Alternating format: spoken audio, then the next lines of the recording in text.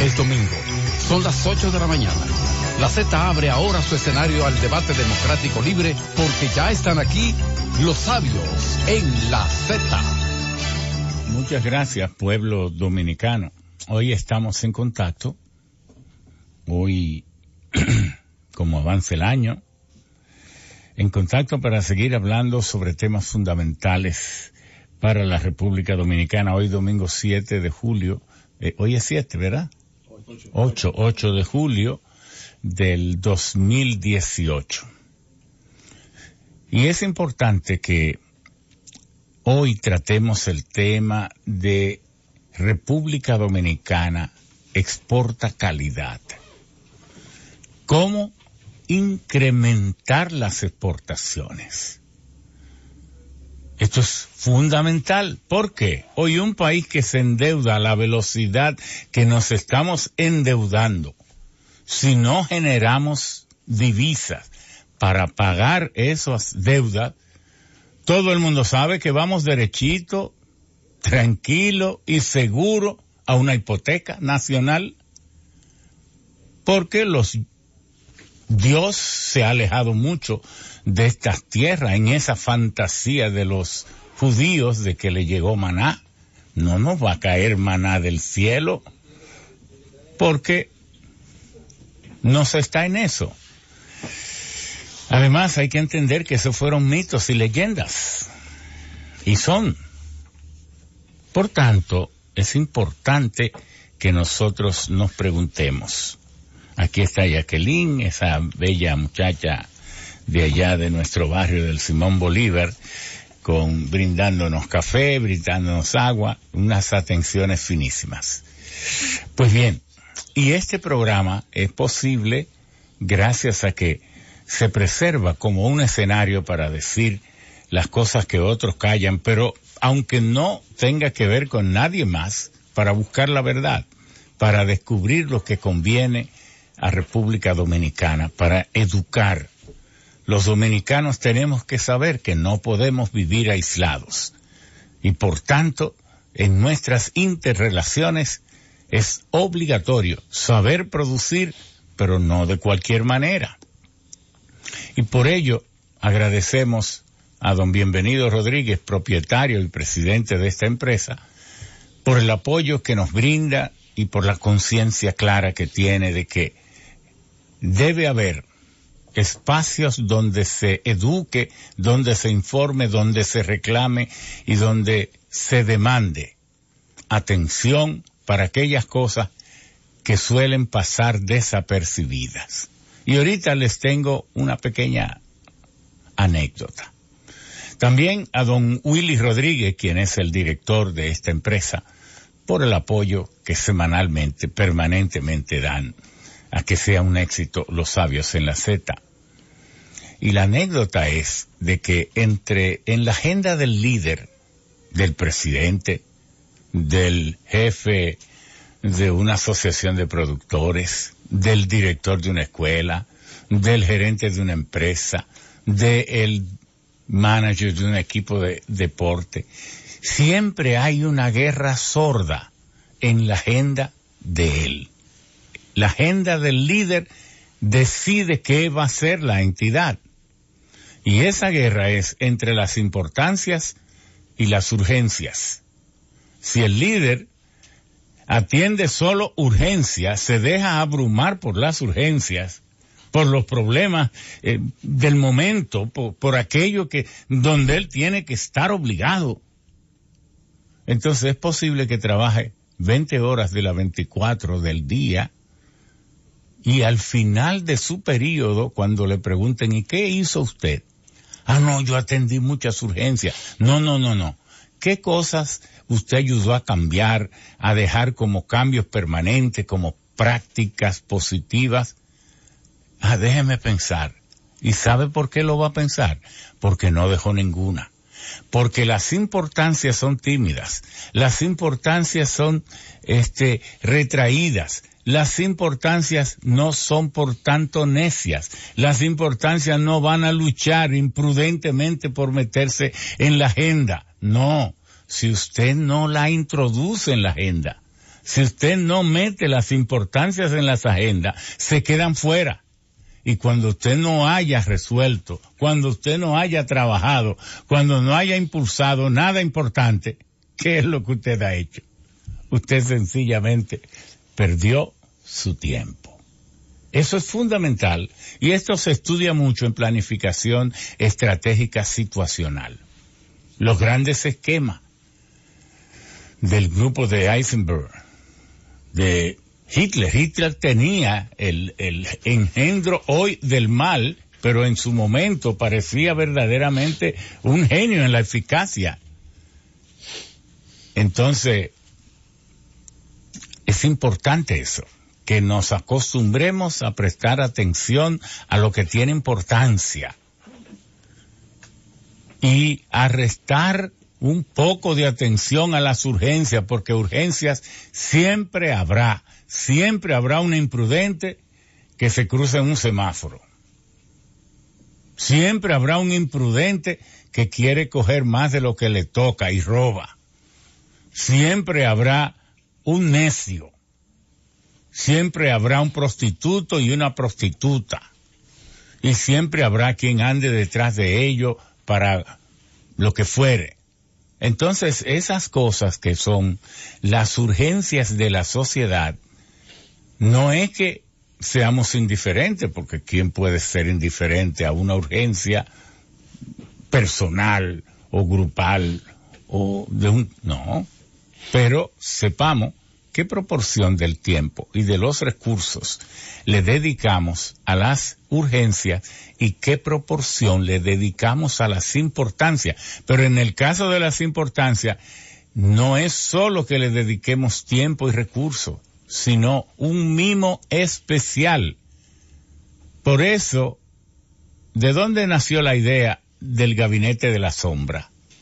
El gabinete de la sombra es el gabinete que no se conoce públicamente, que tiene un jefe de Estado o que tiene un jefe de gobierno o un jefe de estos organismos mundiales o internacionales o muy importante que tienen los grandes empresarios, un grupo de personas que incluso no deben conocerse, para que estén dedicando su tiempo a manejar las importancias.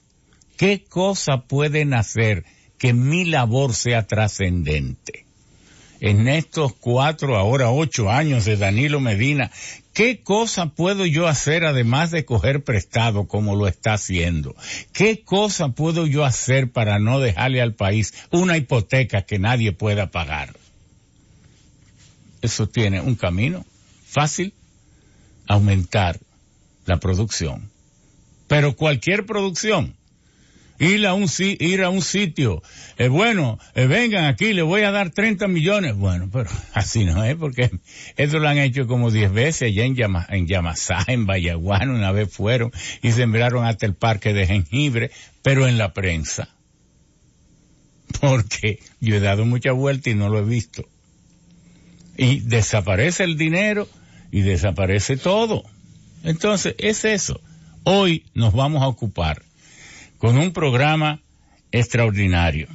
Ustedes saben que existe la Alianza para el Progreso, que fue creado a finales de los años, principios de los años 60, 62, por ahí. Luego, el Cuerpo de Paz, pero asimismo en 1964 se creó el Instituto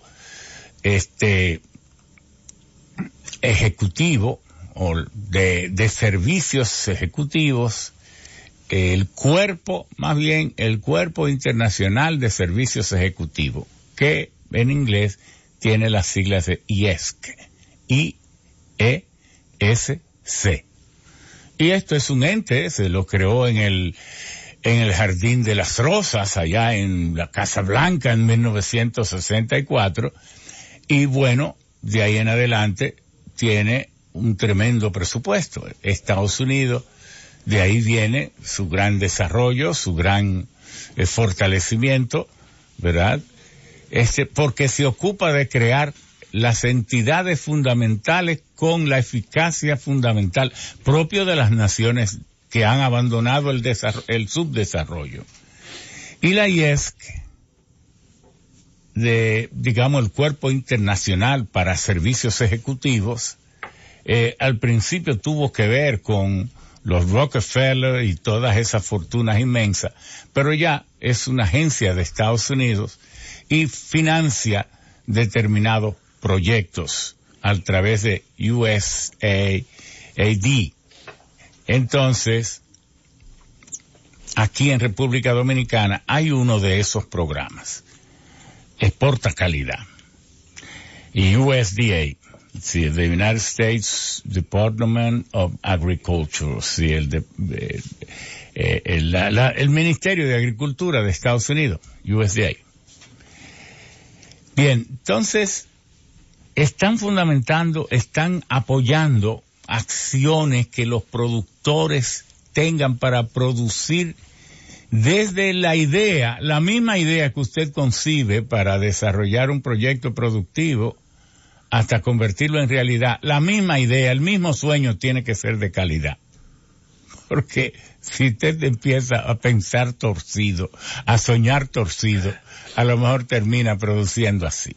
Entonces, esto está vinculado a saber cómo preparar los terrenos, el material genético, la semilla que se va a sembrar, que tenga la calidad, que esté libre de los microorganismos patógenos, que luego las prácticas sean las correctas, que el clima sea el que corresponda. Nosotros no podemos inventar, a veces la gente siembra por pasión y el que siembra por pasión pierde por obligación. No, esto no es una fantasía, pero también aprender a vender. Venda antes de sembrar, si es posible. Visite los supermercados, visite los mercados, visite a la gente que le puedan comprar lo que usted quiere sembrar para que tenga fracasos mínimos. Y entonces el gobierno tiene en todo esto un papel fundamental. Porque, ¿y cómo un productor allá en Sabana Grande de Boyá puede saber en qué lugar de Suiza o de Alemania necesitan cúrcuma, necesitan piña o necesitan aguacates? Oiga, cada cosa de esta es una complicación tremenda. Por ejemplo, este país es uno de los principales productores de aguacate, República Dominicana. Y el aguacate es una escuela para enseñarnos lo que tenemos que aprender. Primero, el aguacate hoy se produce el 68 o el 70% en África, Costa de Marfil y Ghana. Pero el aguacate es de allí. Digo, el cacao es de allí. No, el cacao no es de allí. ¿Y por qué se produce allí? Bueno, lo llevaron los españoles después del descubrimiento de América. Pero, ¿y de dónde es el cacao? Bueno, de esta franja, desde México, para no teorizar mucho, hasta, digamos, casi Perú. Pero, ¿hoy por qué lo llevaron por ahí? Bueno, habría que ver, sería una bonita lección histórica. Lo importante es que hoy, de los 4.5, 4.6 millones de toneladas, en esos lugares se produce a lo mejor casi el 70%, y en América, y en nosotros, incluyendo el Caribe, el 18%. Nada, prácticamente nada. Pero entonces, ¿dónde están los grandes institutos y centros de investigación para evitar que los insectos, que los hongos y que todas estas cosas le hagan daño al cacao? Bueno, yo no los conozco. ¿Y podemos seguir avanzando? No, ahorita tenemos la historia del cadmio, que ¿cuántas partes por millón aceptan que tenga el cacao?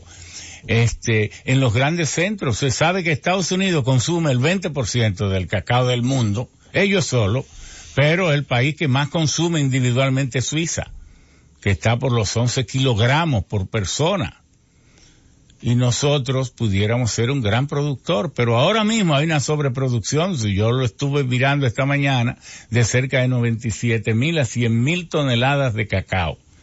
Y por eso los precios, ¿cuándo el cacao tuvo el precio más alto? En el 1970, que llegó a $4,000 la tonelada, pero ahora está a 2,100. Entonces, ¿a cuánto sale eso en términos de precio internacional aquí, un quintal de cacao?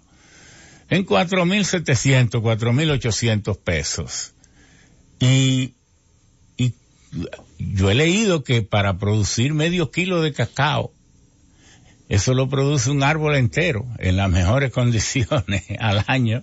Entonces, hágame el favor, el cacao reforesta, el cacao combate el cambio climático, el cacao también es un conuco, porque dentro del cacao usted siembra una serie de plantas que a veces dan tanto dinero como el cacao.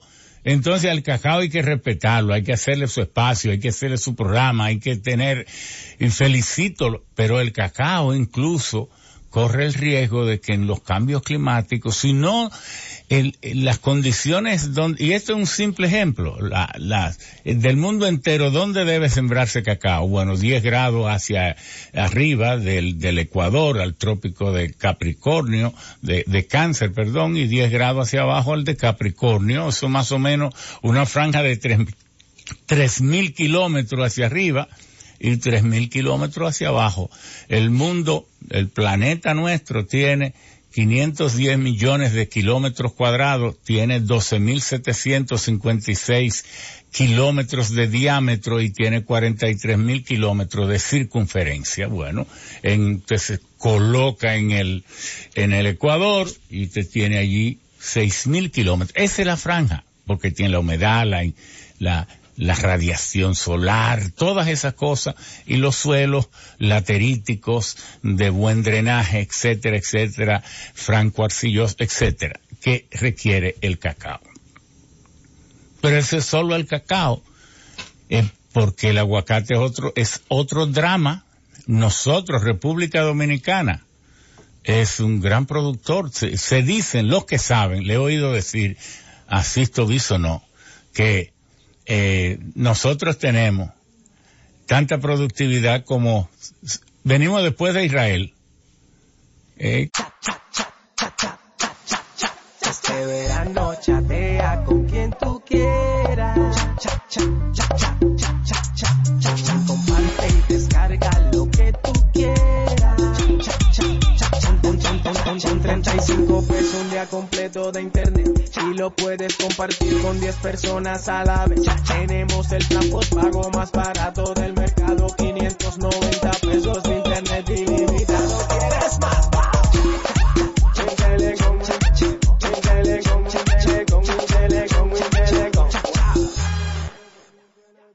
Orígenes ceparios, de cepas, vienen básicamente de México, de Guatemala y de las Antillas. Y aquí en las Antillas llegó después del descubrimiento, porque antes de Colón no había aguacate en las Antillas. Fueron los españoles que la trajeron, de manera que los puntos originarios son México y Guatemala. Las características de uno y otro, ese per se americana, ¿verdad?, que tiene sus características distintas. A mí que me gusta mucho la cocina, veo muchos programas de cocina y siempre veo que los mexicanos cogen las hojas del aguacate para cocinar, para darle sabor y olor a la cocina. Y yo digo, pero es que las hojas del aguacate de aquí no tienen ningún olor ni sabor, y es exactamente así. Solo el mexicano, las hojas huelen a anís, solo el mexicano, pero no es así para el guatemalteco ni para el antillano. Entonces, cada uno tiene sus características y entonces el pueblo tiene que saber eso. Si queremos exportar aguacate, no le vamos a cambiar el gusto al mundo, tendremos que empezar a sembrar como está haciendo Manuel Castillo Pimentel y como está haciendo Dalvin Espinal, ustedes están haciendo. Espero que no sean 3 matas lo que tú tengas, porque tampoco, ¿cómo usted va a exportar? Y que este productor, pero cuando usted va, son 162 matas y una que se está muriendo. No, así no es. Orgánico y bueno. De manera que, entonces, aquí, este país tiene condiciones para la piña. De la piña, vamos a oír los expertos que hablen de piña, que es maravilloso. los vegetales de invernadero, los vegetales que aquí le llamamos chinos. Es decir, vamos a meternos en negocio, vamos a ver la agricultura como un negocio. El principal daño que se le hace a este país, yo se lo voy a decir, duélale a quien le duela, que aquí compramos una finca de 800, 500, 1000 tareas y 2000, y la tenemos para ir a recoger mango con los niños o con los amigos de los niños, o para hacer una piscina. Entonces tenemos una finca que ya a lo mejor vale 100 millones de pesos, pero tenemos una familia infeliz que el encargado no tiene dientes, pues no tiene con qué arreglarse los dientes, con un grajo terrible, porque a lo mejor no pueden ni comprar nada de eso, con los niños famélicos, y le pagamos 8,000 pesos, y el que recoja o 7,000 pesos. Y nos sentimos orgullosos de esa finca. Y lo peor es que llevamos amigos para que vean ese espectáculo de explotación y de burla al ser humano increíble. Y decimos que nosotros somos buenos ciudadanos. Oiga, qué vagabundería. Nos reímos de la condición humana, y eso no puede ser. No puede ser. Aquí la tierra tiene que ser y es el principal factor de riqueza, de generación de riqueza. Y el que no tenga la tierra produciendo aquí debe tener que venderla, hay que forzarlo que la venda. No puede estar haciendo plusvalía a través del tiempo con el principal factor de riqueza. El que tenga la tierra sin producir debe pagar fuertes impuestos para que esté obligado a ponerla a producir. Y lo siento, hay gente que tiene, oye, hablando, y yo que tengo 4,000 tareas, pero a ti que te lo estoy diciendo, que quiero que tú no tengas esa finca. Quiero que no la tengas, para que la tengas en producción, o la tienes en producción o la vendes. Porque la vida es muy sencilla. Usted puede tener una esposa sin atenderla. No. Usted puede tener hijos sin atenderlo. No. Usted puede ser de una religión sin cumplir con los ritos, sin cumplir con todas esas cosas, ¿no? Y entonces, ¿por qué usted quiere tener una finca sin atenderla y sin ponerla a producir? No, eso tiene que acabar. ¿Por qué? Porque eso es lo que hace que la presión tributaria o la cantidad de impuestos que se paga al Estado, y no venga usted a decirme, no me venga a hablar de pagar impuestos, que a un gobierno corrupto que se roba el dinero, yo no le quiero pagar impuestos. Bueno, pero esas son otras cosas. Es verdad que se los roban, pero yo no estoy hablando de eso. Yo estoy diciendo que en toda sociedad racional, gobierno que no tiene dinero es gobierno que no sirve para nada. Porque el gobierno no sirve para perfumarme cuando yo voy a salir. El gobierno no sirve para yo dormir con él. El gobierno no sirve para nada. ¿Para qué sirve el gobierno? Para organizarnos, dirigirnos y hacernos las obras fundamentales, apoyarnos y apoyar las acciones que desarrollen la economía y el bienestar. Para eso que sirve el gobierno. Entonces, si es así, buenas carreteras, buenas calles, un ambiente limpio, un hábitat de calidad, el cuidado a la biodiversidad, contra la criminalidad, todo eso, si es así, entonces el gobierno merece que le paguemos nuestros impuestos, incluso que se lo paguemos como ocurre en Bélgica, como ocurre en Holanda, en el mismo Estados Unidos, como ocurre en Israel, que la gente tiene satisfacción de pagar sus impuestos. Pero es verdad que allá le abren un expediente y lo trancan para siempre en su vida al que se roba $15,000 o 20,000 por año. Era vicepresidente de Estados Unidos y lo destituyeron y fue preso porque dejó de declarar $297,000. Aquí hay un marchante por ahí que es senador y se robó 40,000, mínimo. El propio gobierno le hizo su expediente y después lo liberó. Oiga, país de vagabundería, a veces uno no quiere ni vivir en él, pero hay que persistir porque a final de cuentas esto fue lo que a mí me tocó, este chin de sol, de viento, de tierra de tontería y estos amigos. Esto es lo que me ha tocado y entonces ya no tengo tiempo de empezar de nuevo. Pero lo que queremos decir es que eso de tener fincas enteras abandonadas sin producir, sin pagar impuestos, ese es el principal daño que se le hace al país, porque la principal riqueza es la tierra. Y ha sido la riqueza eterna, y será la riqueza eterna. Y la tierra no se devalúa.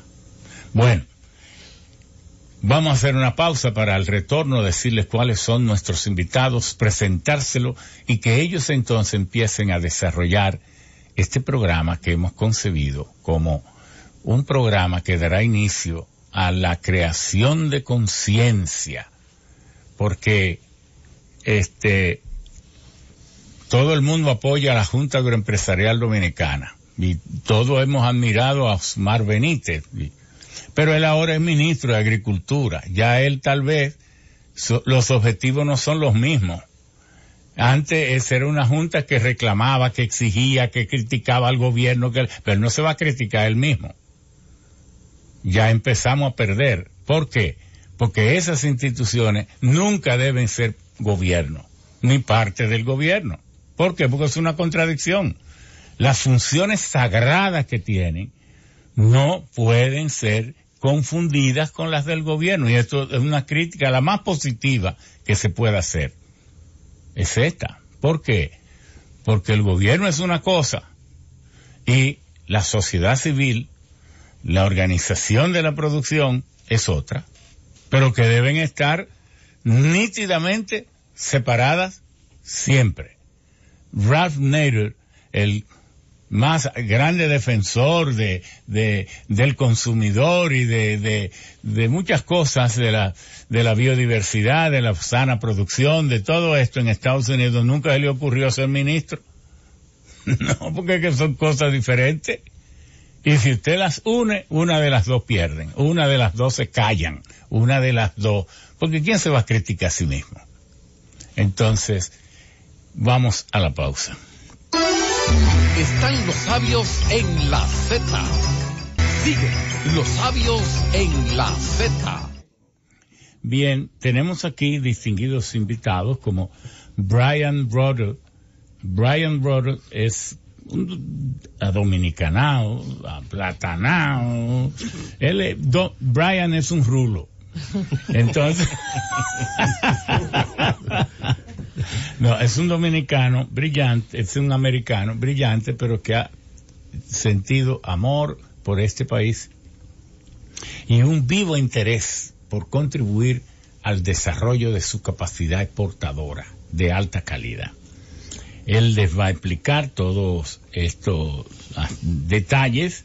También tenemos a Kisha Rodríguez, es una productora auténtica, una mujer joven, altamente preocupada y envuelta y comprometida con la producción allá en nuestra provincia de Monteplata. Y como siempre, no lo tengo que decir bonita, porque es de mi parte, de lo mío.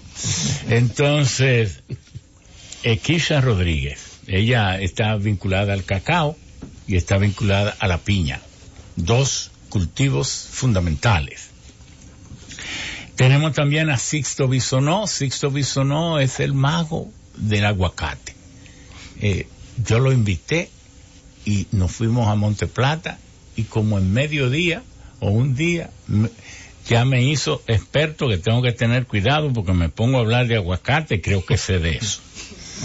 Entonces, Teófilo Suriel, ¿quién no conocerá a Teófilo Suriel? Los que están envueltos en la producción agropecuaria, sobre todo producción con alta inocuidad, conscientes de la cadena de frío, de las pérdidas post cosecha, de las prácticas correctas de cultura y todo esto. De él, de todas estas cosas nos hablará luego. Y también tenemos a Dalvin Espinal, otro productor, también Mike, y tenemos un amigo, Mike McFarland. Mike McFarland estudió en la Universidad de Yale, pero también ahora trabaja en la Universidad de Utah. Entonces él es ingeniero químico, tiene un doctorado en ingeniería química y lo hemos invitado porque el amigo, estábamos en el Colegio Dominicano de Arquitectos y Agrimensores. Nosotros impartimos una conferencia magistral que se llamó China y el desarrollo industrial dominicano, y el próximo programa vamos a hacer las 4 horas sobre este tema, China y el desarrollo industrial dominicano, para que ustedes vean las grandes oportunidades de inversión que tenemos nosotros en nuestra vinculación con China, sobre todo en las áreas de las energías renovables, en las exploraciones y explotaciones de nuestras zonas marítimas, en la zona económica exclusiva de República Dominicana, de nuestras zonas terrestres, en las áreas que hayan sido concesionadas, llegando a acuerdo con los titulares de esa concesión, y en las áreas que están libres todavía. Bueno, gran potencial que tiene nuestro país en materia puramente industrial, y porque China se ha convertido en una de las economías de mayor crecimiento. No tanto así en la agricultura, aunque nunca tenemos que, porque nosotros presentamos que debemos crear una corporación, porque la zona más promisoria de la economía china, República Dominicana, es el turismo.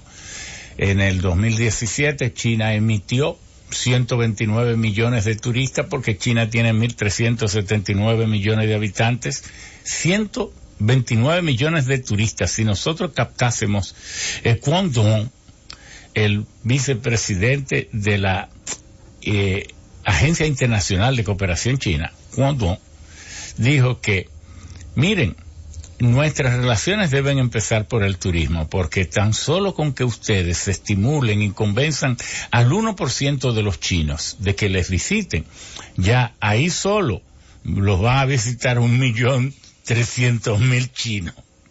Y esto es totalmente viable, ¿eh? Bueno, pero en la medida que se aumenten los vuelos trayendo chinos, entonces nosotros podremos abaratar el costo para llevar y exportar tantos productos que son perecibles. Porque lo que pasa es que China tiene 9.6 millones de kilómetros cuadrados y entonces tiene un 42% de tierras que son tropicales y subtropicales. Nosotros tal vez no sabíamos eso. Yo he visitado China bastante, incluso invitado por el gobierno popular chino de hace 10 años, 11 años, y yo veía que en Fujian, por ejemplo, una de las provincias del oriente, Fujian o Sichuan, que queda al oeste, o la de Guangzhou, o la de Yunnan, o Hainan, todas esas provincias, yo veía que en las calles tenían hileras de mangos, pero es que el clima es subtropical. Y como ellos son tan organizados, las familias se organizan y entonces allí no hay de que un grupo de tigres tirándole piedra a los mangos. No, eso se hace organizadamente, la cosecha.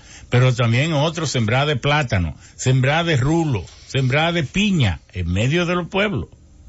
Empezaron a sembrar aguacate. Y aguacate. Entonces le estoy hablando de que entendamos que en estas relaciones con China tenemos que ser algo parecido de inteligente a los chinos para poder sacarle beneficio. Porque, bueno, entonces tenemos unos invitados que nos pueden decir hoy muchas cosas sobre cómo saber producir, cómo es que se produce hoy y cómo se hace rentable la producción. Y aquí tenemos a Brian Roder. Bueno, muchas gracias, don Ramón. Primero quiero decir, el proyecto, como mencionaste, es financiado por el Departamento de Agricultura de la Embajada de los Estados Unidos. ¿Y por qué? Porque, bueno, sabemos que los gringos son buenos y somos buenos, pero en realidad hay motivos altamente de interés del pueblo norteamericano y se llama DR-CAFTA. Y desde los 10 años de que está en ejecución DR-CAFTA, wow, los países centroamericanos se han aprovechado de una forma magnífica, se ha aumentado la exportación hacia los Estados Unidos de una forma grande. Y aquí se ha aumentado de una forma explosiva las importaciones de los Estados Unidos. Al revés todo. Exactamente. Yo puedo ir a un supermercado aquí y comprar, no me falta nada. Puedo comprar exactamente lo que hay en los supermercados de los Estados Unidos. Y eso no es malo desde el punto de vista norteamericano, pero le preocupa si el dominicano no apoya el comercio libre. Entonces, no está aprovechando de las oportunidades que haya para exportar a los Estados Unidos. Y el consumidor americano... Perdón, sí. Subráyeme eso. Si los dominicanos no aprovechamos, ¿qué? Well, lo que hay que aprovechar o van a perder el ánimo dominicano de participar en tratados de comercio libre. Eso básicamente, que queremos mantener el apoyo para DR-CAFTA en el pueblo dominicano. Entonces, hay que exportar más. Aquí hay ventajas competitivos, no solamente en producir, sino en acceso al mercado, muchas cosas así. Entonces, eso es lo que queremos, es que el dominicano exporta más. El consumidor americano quiere tener aguacate y piña y mango todo el año. Y entonces, eso sí es un factor muy importante. Pero quiero aclarar algo. ¿Por qué? ¿Por qué no está aprovechando aquí? Mandamos un grupo de productores aquí de piña y aguacate a Francia hace casi 2 años. Y no solamente para estar en una feria. La feria se llama Fruit Logistics en Londres, pero llevamos a ellos... Logística de frutas. Sí. Y lo llevamos al mercado mayoreo de París para que hablara directamente con los importadores franceses y preguntaron ¿por qué no importan más productos de Dominicana? Y los franceses tienen siempre la fama de hablar de una forma muy franca. Y él dijo, mire, yo no confío mucho en mis contactos dominicanos. Por ejemplo, yo puedo vender flor de rulo, flor de plátano, porque aquí hay filipinos que lo consumen.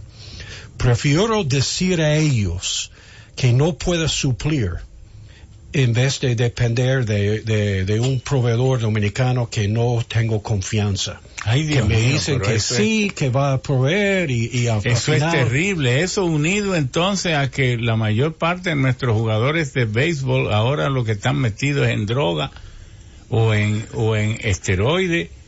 ¿Y dónde que vamos a ir a parar? Bueno, pero por eso lo dijeron sí. En el mercado de mayoristas de París. Sí, sí. Y aquí, ese es el problema. Nosotros podemos vender flores de rulo y flores de plátano, porque los filipinos lo consumen. Pero si yo tengo que confiar en el suministro de República Dominicana, prefiero decirle que no tengo. Que no tengo, sí.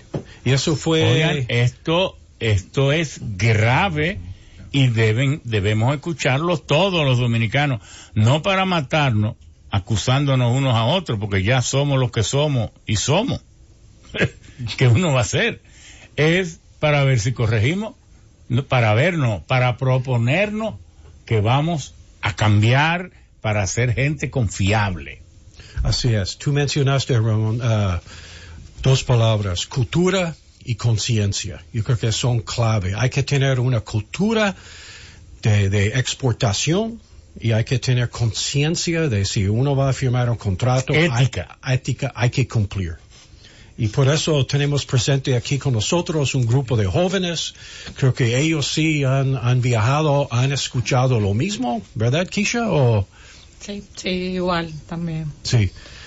en todas las ferias hemos tenido... Acércate un poquito más, Milina. En todas las ferias hemos tenido algunos compradores con ese temor. Se ha ido trabajando. Se está abriendo más el mercado hacia Europa y Estados Unidos y las islas del Caribe. Pero igual existe el temor por parte de los compradores, dependiendo, claro, el producto. Pero no, elabóranos eso que dice Brian, eso del temor. ¿Cuál es el temor? Es decir, temor a firmar un contrato con nosotros porque decimos que vamos a sembrar y no sembramos, decimos que tenemos una cantidad de productos que no tenemos, porque no producimos con calidad, porque no cuidamos la inocuidad, porque le mandamos un producto malo. ¿Por qué? Todo englobado. Existen todos los temores. Al comprador europeo, sobre todo, le gusta, ellos creen en la palabra.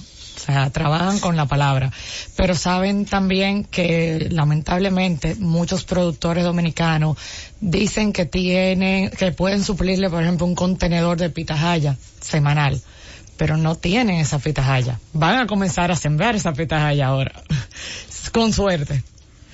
Si no, al final pueden hacerlo una semana, pero la próxima semana no pueden, entonces no hay constancia. Además de esto, también tenemos la calidad. Es posible que nuestro producto tenga mejor sabor, mejor grado bris, una mayor dulzura, pero no llega a un estándar de calidad. Que en el caso de las piñas, que todas las piñas en una caja calibre 6, que es el size de la piña, tengan el tamaño y el peso correcto de 2 kilos. Y que así sean las calibre 7, las 8 y demás. Que cumplan esos estándares básicos, que los cumplen los otros países exportadores. Nosotros no estamos compitiendo entre nosotros, los productores aquí dominicanos, nosotros estamos compitiendo contra el mundo productor. Y cada uno de estos renglones tenemos que trabajarlo. Por ejemplo, en el caso de los bananos, nosotros somos principales exportadores de banano orgánico del mundo, pero ellos han conseguido estandarizar ese producto y hacerlo así, que todos los productores de ganado orgánico trabajan igual y tienen un producto igual, por eso tienen un mercado ya captado. Igual con el aguacate también, tengo entendido que ahora somos el tercer productor del mundo de aguacate. Entonces, es por eso, porque pero se está aguacate, trabajando cáscara eso. verde fundamentalmente. En general, correcto. Sí, pero aquí hay Hass y hay potencial de expandir Hass. Ok, el Hass se siembra por encima de los 1,000 metros, ¿verdad? 800. De 800 metros. De otras salen diciendo que 1,000. Yo estaba viendo que era sobre 1,000, pero 800 metros. Correcto. Depende de muchas cosas. El productor dominicano se tiene que enfocar en eso, en trabajar la calidad, en trabajar la presentación, una caja de nuestro mercado. Pero vamos por parte, porque a lo mejor nosotros estamos hablando de algo como no debe ser. ¿Cómo podrá el productor dominicano individual, pequeñito, pobre, débil, superar eso? Si no es que acaso el gobierno establece mecanismos de irse a potenciar las asociaciones de productores, las empacadoras, estar en el campo, metido en el campo, viendo que quién es que siembra, cómo siembra, con inspectores diciéndole usted no puede sembrar así, planes, programas de extensión, y entonces vigilando los contratos que se hacen, porque ya no es una cuestión de acuerdo entre las partes, no es una cuestión de marca país y de imagen país.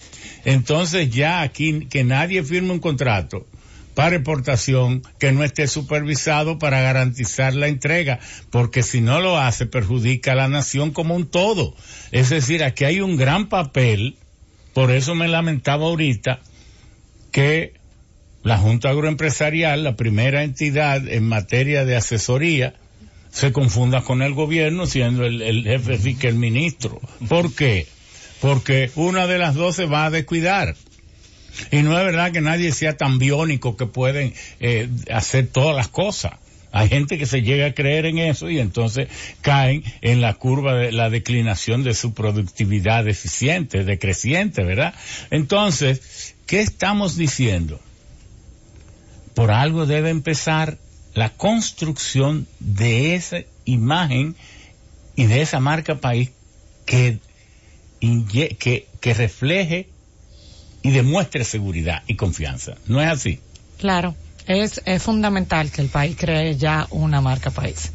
Es lo que ha ayudado a impulsar a países como Perú, Ecuador, Chile, Argentina, Colombia, es su marca país. Es que a la hora de representar a República Dominicana en una feria de turismo, también estamos representando ahí mismo el sector agrícola en esa feria de turismo, aunque sea de turismo. A la hora de representar al sector agrícola en una feria, estamos representando también el sector turismo, porque somos lo mismo, estamos unidos. Tenemos que aprovechar esa promoción que tenemos gracias a nuestro turismo gratis en cierta forma para exponer nuestros productos agrícolas a la exportación. Ramón, debe escuchar a Dalvin, porque él acaba de ir con Teófilo a Perú. Perú hace 20 años no tenía nada de hass, aguacate hass. Hoy día tiene 20,000 hectáreas. 20,000 hectáreas en tierra desértica. Y tiene marca país. Y tal vez Dalvin pueda explicar cómo que ellos han hecho para asegurar que lo que exporta es sumamente de calidad y protege la imagen de Perú. Porque si tú, por ejemplo, ahora mismo vas a Washington, D.C., mi capital, hay mucho publicidad sobre aguacate de Perú, aguacate de verano. Y entonces el consumidor ya está atento de que, mire, si compro un aguacate de Perú, es de calidad. ¿Dalvin? Totalmente. Gracias, Brian. Eventualmente, nosotros tenemos ciertas deficiencias que no hay ni por qué mencionarlas gubernamentalmente. ¿Dónde que tú produces? ¿Dónde está tu finca? No, yo soy el secretario general de una asociación de 58 miembros y en crecimiento, solamente de la zona de los arroyos de Pedernales. Eso es a 1 hora y media, gracias al camino que tenemos, desde Pedernales hacia la zona alta, comenzando desde los 900 metros hasta los 1,600. No, yo conozco eso muy bien, porque yo siempre he soñado que algún día se construirá un teleférico para uno poder comer en un restaurante ahí en Pedernales, sí, junto a la playa, y subir. Y entonces inmediatamente montarse en un teleférico y en 20 minutos estar a 2,000 metros de altura a 14 grados centígrados. Exactamente, eso es lo que es Puerto Príncipe, que la miseria los ha destruido. Ellos no tienen eso, pero el día que Haití se organice un poco y empiece, usted tiene la zona de Port-au-Prince, la zona antigua, ¿verdad? Y entonces te puede en cualquiera de esas playitas almorzar o lo que sea, y entonces toma ese teleférico y va subiendo hasta Kenskoff, pero en el camino usted va al Damien, luego tiene la reforma luego tiene la Reforma Baptiste y luego llega a Kenskoff, como a 2,400 metros de altura. La temperatura nunca sube allí, temperatura promedia 14 grados. Entonces, la miseria no le ha permitido a Haití, pero para ustedes algún día eso deberá hacerse, porque Pedernales es un sueño muy bonito que de verdad puede ser posible. Desde la zona donde nosotros estamos, en los arroyos, luego de que pasa la lluvia, que se ve un clima muy agradable y claro, tú ves Bahía de las Águilas, tú ves Cabo Rojo, tú ves el mismo pueblo de allá, y a veces uno mismo piensa que chulo sería coger para allá y a cenar y después volver para la finca. Claro. Realmente eso se ha pensado. Todo lo que han podido ver el panorama, que qué bueno que usted lo conoce, sabe más o menos de lo que entiendo. Pero volviendo al tema. Hace tiempo que yo no oigo la frase que se utilizó mucho en el país, República Dominicana inagotable. Fue una frase, recuerdo que fue del Ministerio de Turismo y se promovió mucho. Muy bello, muy bello. Pero parece que se agota. Se agotó, aparentemente. Lo que usted está mencionando con relación a de que si el productor pequeño puede de cierta forma presentar una calidad, hacer unos empaques, hablarte de un producto de exportación, es posible. Porque, como dice Brian, hace 20 años Perú no era ni siquiera el tercer productor de aguacate y hoy en día ya no ha derrocado esa posición. Éramos el segundo país productor de aguacate del mundo después de México, y ya Perú lo es el segundo país. ¿Por qué? Porque el gobierno apoyó. ¿Por qué? Porque se organizaron. ¿Por qué? Porque ellos saben hacia dónde van y no relajan. Estamos hablando de que son fincas. ¿Cuál es la producción nacional de aguacate? ¿Lo saben ustedes? Acá. Sí. La producción en el país, ¿cuánto se estima que producimos en el país? Ese tipo de número incluso no es ni siquiera fácil de determinar, porque los organismos que estamos trabajando en el No, pero en Perú se entiende porque no había, y entonces buscaron una gran área y sembraron allí. 20,000 hectáreas deben, si logran 12 toneladas, porque son 240,000 toneladas de aguacate, eso es lo que Perú debe estar produciendo. Yo sé que el consumo ahora per cápita, nosotros éramos el segundo o el tercero, éramos no sé. el segundo. El segundo todavía dice que lo somos. No, ya no. Ya no. Somos el tercero gracias a Perú, porque Perú porque gracias no, a pesar de Perú. Exacto. Bueno, entonces el Perú ya nos pasó. Sí, nos Eso pasó. quiere decir que producimos menos de 240,000 toneladas. Exactamente. Todavía el número, no sé si esto pueda tal vez darle un poco más número específico, pero el número no es difícil. ¿Y qué viste tú allá en Perú? Eso es lo interesante, Ramón. Nosotros vimos primero las condiciones del Hass, que fue específicamente que fue a lo que fuimos, a ver las condiciones del aguacate Hass y una variedad nueva que se está trabajando. Para que el allá. dominicano sepa, el Hass es un aguacatico que cuando se va madurando la piel se le pone rugosa y se va como ennegreciendo, tendiendo a un moradito. Entonces, tiene hasta 22% de grasa, tiene una ventaja, y es que la semilla está muy ácida, la masa dentro, no hay casi aire ahí, por tanto madura muy lentamente, y entonces tiene esas propiedades, le hace ideal para poder ser transportado. ¿Es así? Sí, es así. Tenemos que tener en cuenta con Ramón Señor, un conocedor grande del aguacate. Pero hablando de eso, tiene un sabor muy distintivo. Muy distintivo. Sí, porque tiene un gran equilibrio en grados Brix y también con los azúcares. Right, pero la mayoría de los dominicanos no le gusta el Hass, a excepción de un expresidente dominicano, que no voy a mencionar su nombre, pero él me dijo que sí. Como no hay tanto, Hipólito debe estar oyendo. Tu gran amigo. No, pero ¿sabe por qué este programa no hay autoridades? Porque nosotros quisimos escuchar qué está pasando al margen de la visión oficial. Fíjate que ese dato, esa expresión de Brian, un hombre que ama este país, que respeta el gobierno, las autoridades, pero que está aquí para impulsar un programa, y eso es lo que él tiene. Entonces él no tiene que ser leal nada más que a ese programa. Exacto. ¿Y qué acaba él de decir? Que el DR-CAFTA, que es lo que ha traído como efecto este programa de exporta calidad, ha sido una explosión para la exportación para América Central, pero al mismo tiempo ha sido una explosión para la importación de República Dominicana. Y eso, el portal de la Z, que es el periódico digital de la Z, debe destacarnos eso, que el DR-CAFTA, lo que ha sido desde el punto de vista agropecuario, es una explosión de importación para República Dominicana.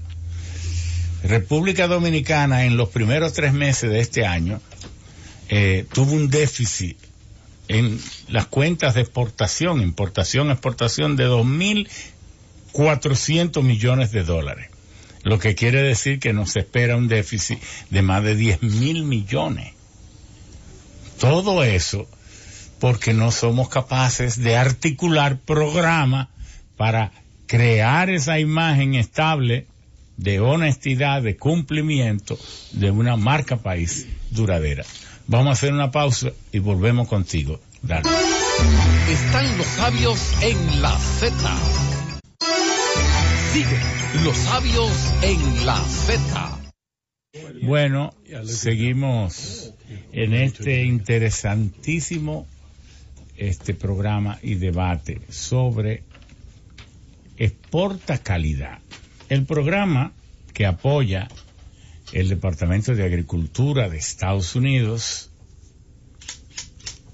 que apoya también IESC, que ya dijimos que se llama el Cuerpo de, llamémosle, Internacional de Servicios Ejecutivos, es decir, como una acción positiva. Que implemente el programa. Es el que implementa el programa, porque la USDA aporta el dinero. La IESC, que es una entidad ONG, pero de los Estados Unidos, tan de Estados Unidos como el Cuerpo de Paz, tan de Estados Unidos como este. Entonces, exporta calidad. Aquí sí que no se hablan, ni se hace bulto, ni se dice una cosa por otra. Porque aquí no se puede decir algo más serio como lo que ya se ha dicho. El DERE-CAFTA, que fue la puerta que se abrió para nosotros multiplicar nuestras exportaciones, porque también dimos muchos a cambio. ¿Por qué dimos mucho a cambio del DERE-CAFTA? Porque redujimos unas tarifas arancelarias, unos impuestos a nivel de las aduanas que eran hasta de 140%, y todo eso se redujo a un máximo de un 20%, pero en aras de que el país incrementara sus exportaciones. Si no las incrementa, entonces está pasando lo que nos está ocurriendo, que ha habido una explosión en América Central de sus exportaciones, y aquí ha habido una explosión de las importaciones, pero ha habido también una explosión del endeudamiento, y entonces va a haber una explosión de las hipotecas. Un país que va a perder su soberanía si no exporta y si no aprende a exportar. Y el turismo no lo será todo, porque en el turismo hay mucho de qué hablar también. Aquí vino un cubano hace poco, y yo les dije, ay, ¿cómo va su turismo? Bueno, estamos tratando de mejorarlo, porque tú sabes que el problema del turismo es que de cada dólar solo nos quedamos con 18 centavos. Y eso está ocurriendo aquí, pero nosotros hablando y haciendo bulto, decimos cualquier cosa. Cuando usted oye decir que el país se exportó, o que el turismo generó 10,000 millones, sí, aquí se han quedado 1,800, si acaso. Entonces, qué bien que aquí se esté hablando los números correctos. Adelante, Dalvin. Bien. Que luego Teófilo quiere agregar algo porque fue tu compañero de viaje. Claro que sí. Don Teófilo fue nuestra guía en esta travesía que tuvimos. ¿Y se portó siempre serio? Siempre, no, aún más.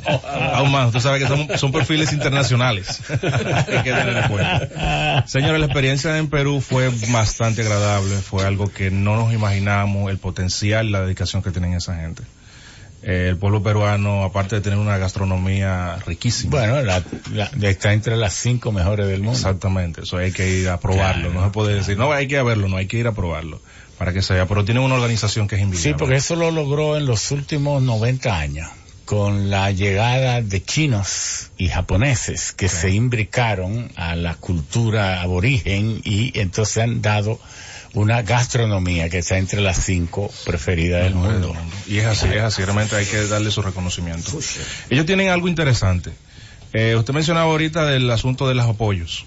Ellos tienen una entidad que se llama SENASA, igual que nosotros aquí, pero es la Secretaría Nacional de Sanidad Agrícola, que en cada empacadora de gran magnitud que maneja grandes volúmenes, tienen un departamento, una oficina pequeña del SENASA ahí dentro. ¿Qué hace esa entidad? Regulan la cantidad de materia seca que tiene el aguacate antes de la exportación, regula la inocuidad de la fruta, regula que todos los procesos aduanales y todos los procesos de sanidad estén bajo las reglas. ¿Por qué? No es simplemente por una situación de melaganaria de molestar, que a veces es lo que nosotros vemos acá. Es por una situación muy fuerte de que ellos representan la marca país, de que ellos garantizan de que el país realmente sea visto con buenos perfiles con relación a la calidad.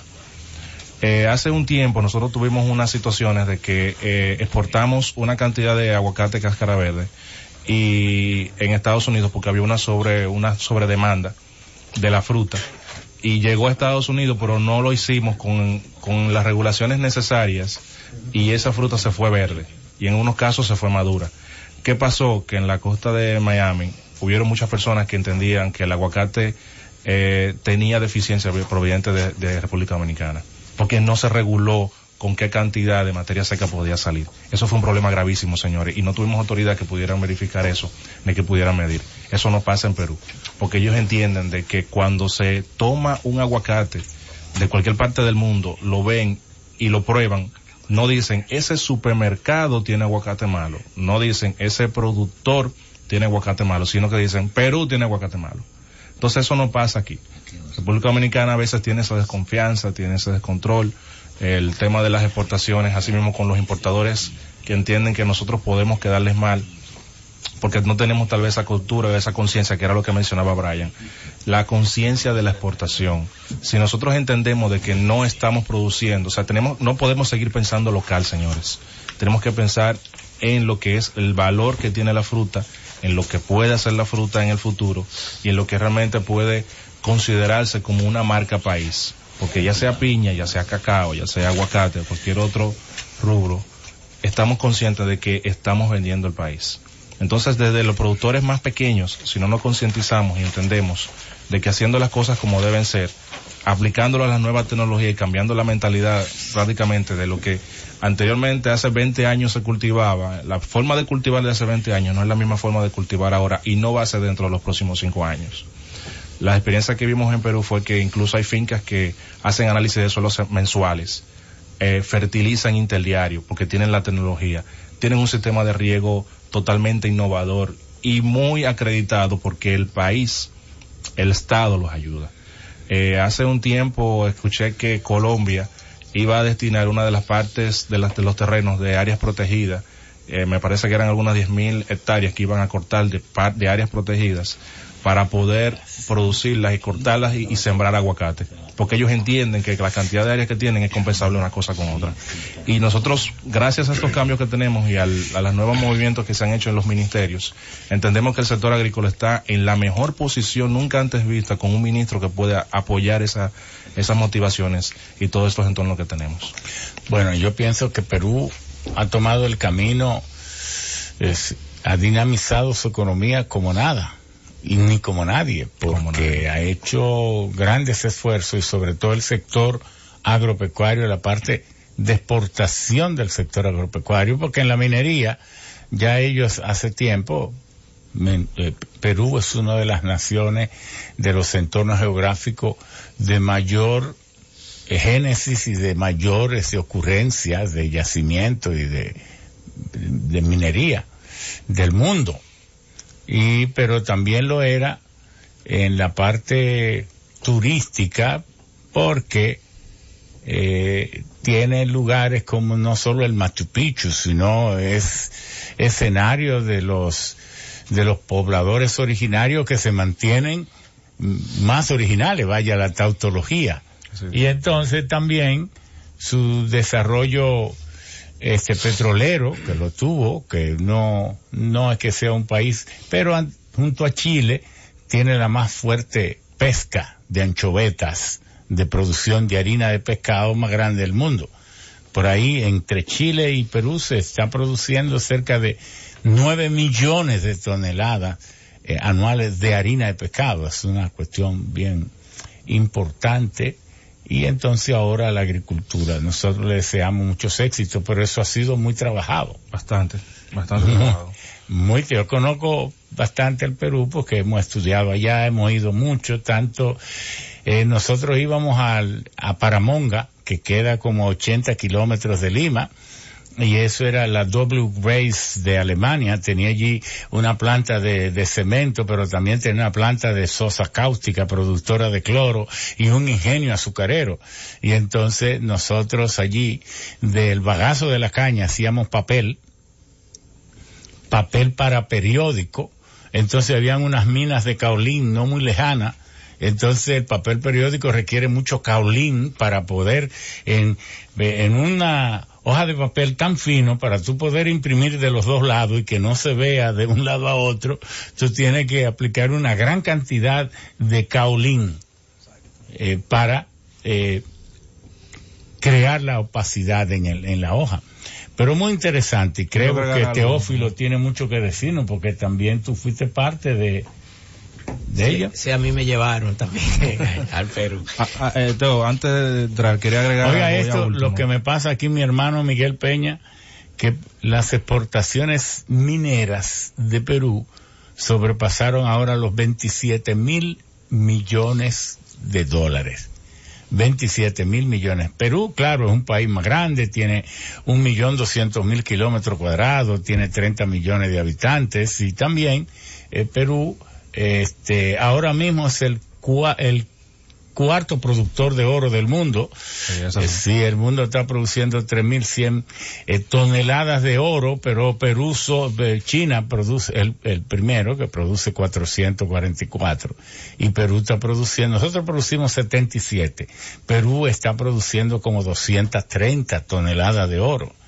Eso es importante, pero no como aquí, que aquí tenemos una mina que es de oro y plata, y otras que son no. Perú produce el oro como subproducto, porque son minas de calcopirita, pirita, de falarita, de etcétera, etcétera, son minerales de cobre, y entonces tienen pequeñas cantidades de oro, pero eso le dice a usted, por eso está exportando 27,000 millones de dólares en productos mineros.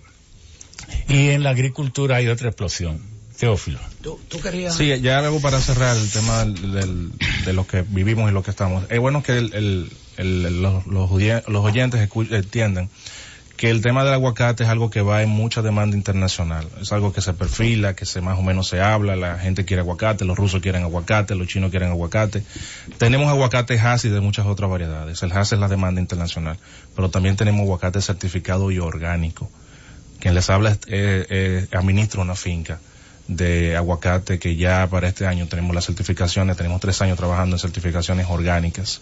Estamos hablando de que por lo menos la zona de Pedernal de los Arroyos tiene un potencial inimaginable con el tema del aguacate.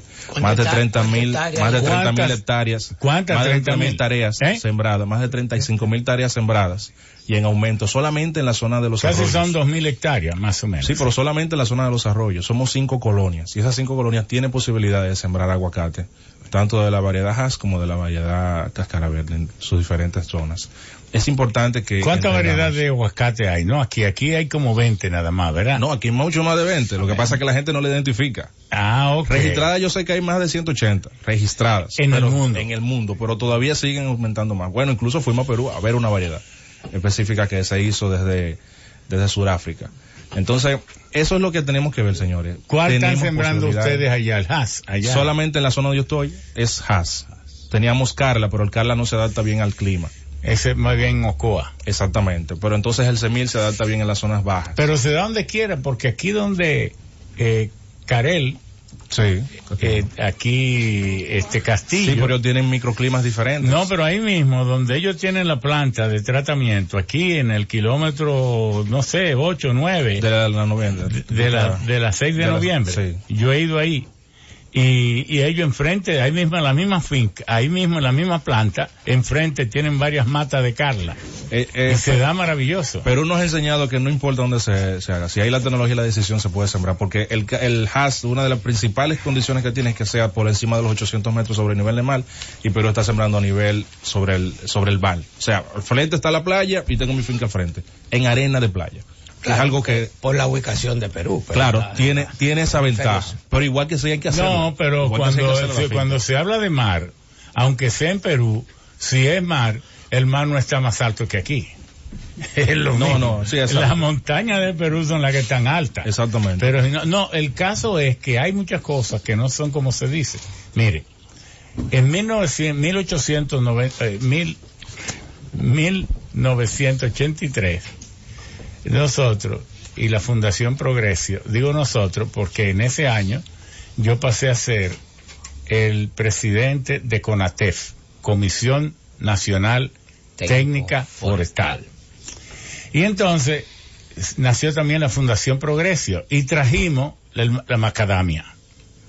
Bueno, entonces dice don Manuel Arsenio Ureña y otro más, yo la voy a sembrar allá en San José de las Matas, porque cuando se trajo se dijo que eso había que sembrarlo por encima de los 1,000 metros, 1,500 metros. Bueno, yo llevé, y un grupo llevamos ahí a Ato Viejo, allá a Masá, que eso está a 40 o 50 metros de altura, y sembramos desde aquel entonces, y ahí hay una plantacioncita de unas 20 o 25 matas, que está en un centro de investigación agropecuario que hay ahí en Ato Viejo, y tienen años produciendo muy bien, de 2 variedades de macadamia, a nivel del mar prácticamente, y eso era de altura, sí, entonces yo las he comido, saben igual, y le di ahora a Jesús Moreno, que es el presidente del clúster de macadamia, digo, no, tienen que acompañarme, y tengo su teléfono aquí para que vayamos allá. Es importante ver también esas adaptaciones que ocurren entre nosotros, que son importantísimas. Lo que falta es mucha información, investigación más que otra cosa. Se espera que con estos cambios, el ministro de verdad nos apoye muchísimo, de que se investigue muy bien qué es lo que está pasando, cómo podemos trabajar, las variedades que se deberían sembrar. Estamos trabajando un gremio de aguacateros para poder hacer una estadística de cuáles son las condiciones que hay en el país y de qué variedad podemos sembrar en tal punto. Y eso realmente es el futuro. Déjame, antes que Teófilo intervenga, vamos a tener un gran evento en el Club de Legisladores en la provincia de Santo Domingo.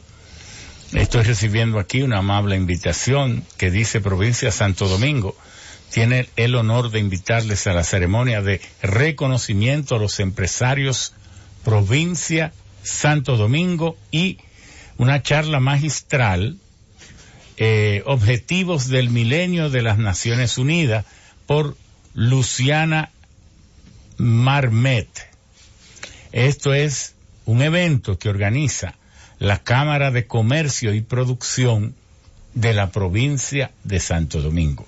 La Cámara de Comercio y Producción de la provincia de Santo Domingo. De manera, esto será en el Club de Legisladores. Todo el mundo sabe, esto está en la calle Jacinto de los Santos, Santo Domingo Este.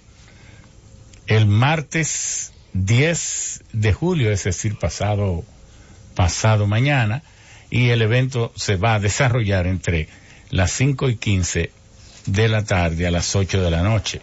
De manera que todos estamos invitados por la Cámara de Comercio y Producción, provincia Santo Domingo, a esta entrega de reconocimientos a los empresarios provincia Santo Domingo y la charla magistral, Objetivos del Milenio de las Naciones Unidas, por Luciana Mermet.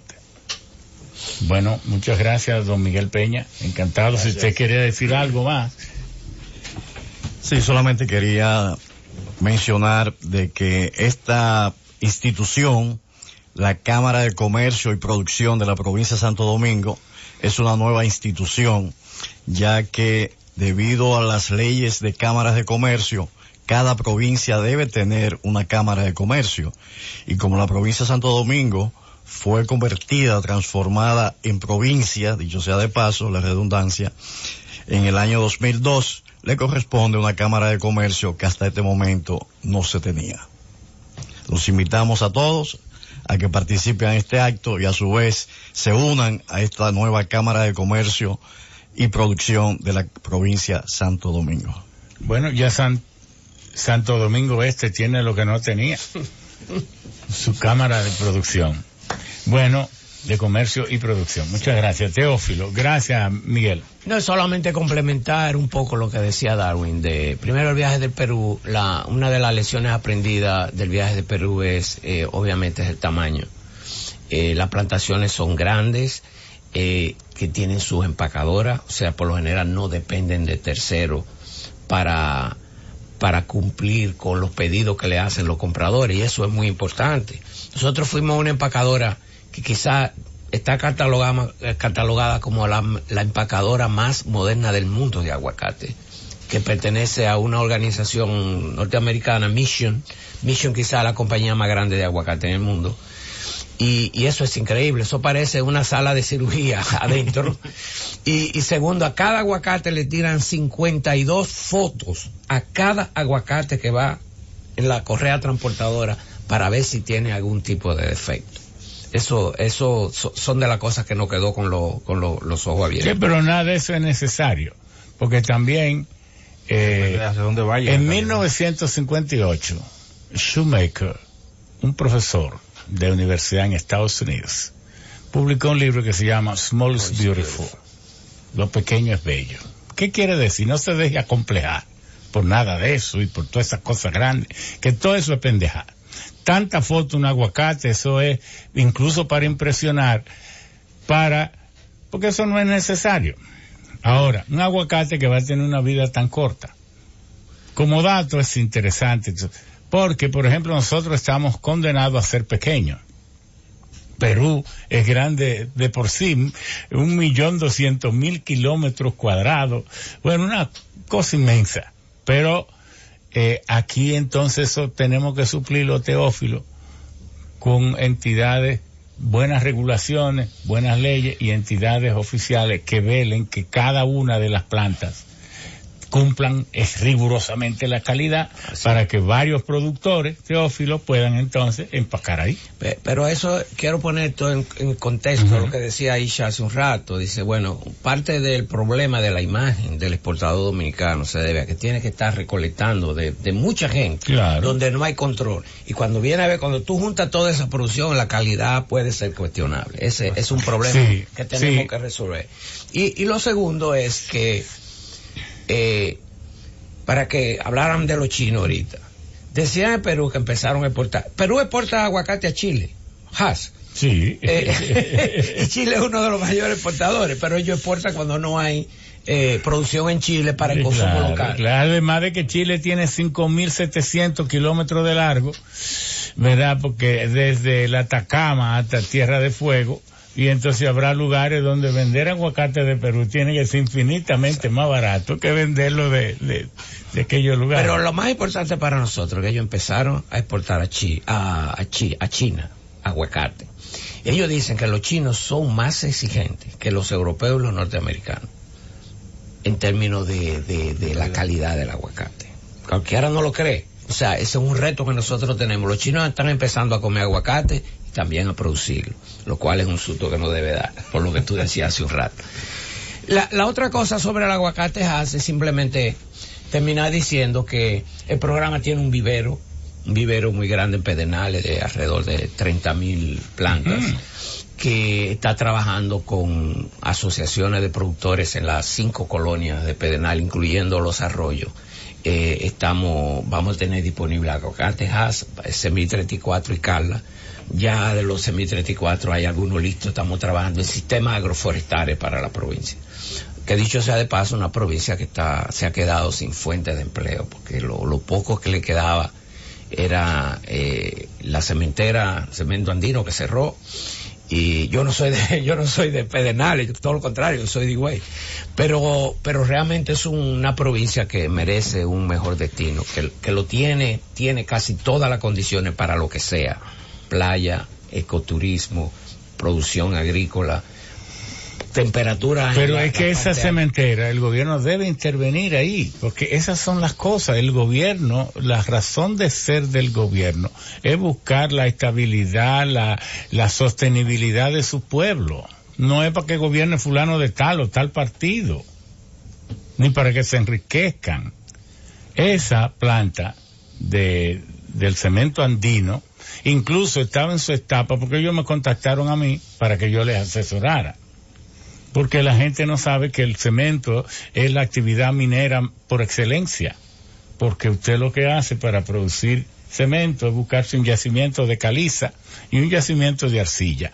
Entonces usted muele la arcilla y la caliza, un 33% de arcilla, el resto de caliza. Entonces produce un bizcocho que lo entra entonces en un horno que entra a 25 grados y se lo saca a 1900 grados. Y entonces ahí se forma esa nueva roca que se llama clinker. Ellos estaban importando clinker de diferentes lugares, porque el mundo del clinker es un mundo muy difícil, y no estaban produciéndolo propiamente pero ya en la última etapa, ellos estaban ya dando los pasos finales, los construyeron, está prácticamente construido el horno y toda la planta del clinker. Entonces es un despropósito que esto no siga operando. Esa ley se acogió a la ley 2801 que hicimos nosotros pasar en el 2001, siendo presidente del Senado, para el desarrollo de la frontera. De manera que esa planta debería ser, y ojalá que nos esté escuchando el presidente, y que el presidente diga, no, eso hay que ponerlo, terminarlo y ponerlo a producir. Porque ese cemento se va a necesitar cuando ahí se empiece la labor de instalación, de construcción, de infraestructura, de hoteles. Ahí va a faltar cemento. Sí. Por decir una expresión, ¿verdad? Porque es así. Porque... Bueno, mientras tanto, estamos junto con el Ministerio de Agricultura, estamos desarrollando ese vivero que está en el mismo centro del pueblo de Pedernales, para llevar esa plantita para ser sembrada bajo sistemas agroforestales, la que se puedan. Se siembra casi siempre solo. Y también... ¿Cuántas matas se siembran? ¿23, 25? Por tarea. Por tarea. Pues tarea depende mucho de a veces la morfología de la zona, pero se puede sembrar un 4x7 o un 3x6. Pues son como 50 matas. Sí. No, bueno, depende, porque estamos hablando de zonas muy altas, con mucha precipitación, entonces depende mucho de pero salen alrededor de 25, 26, 30 plantas. Sí. Bueno, vamos a hacer una pausa que Remigio nos está pidiendo y seguimos adelante con este importantísimo programa.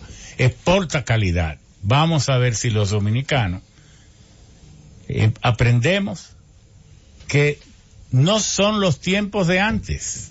Antes usted sembraba guineo y cuando los guineos estaban salía a venderlo. Sembraba yuca y cuando la yuca estaba salía a venderla. Bueno, eso no son tiempos de ahora.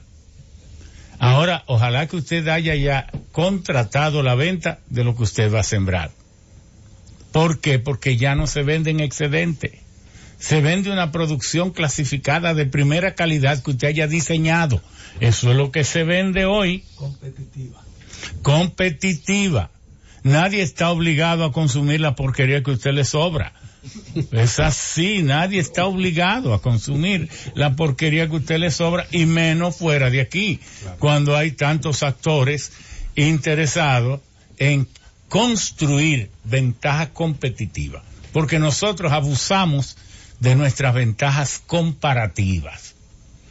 Bueno, y otros se prepararon para crear sus ventajas competitivas.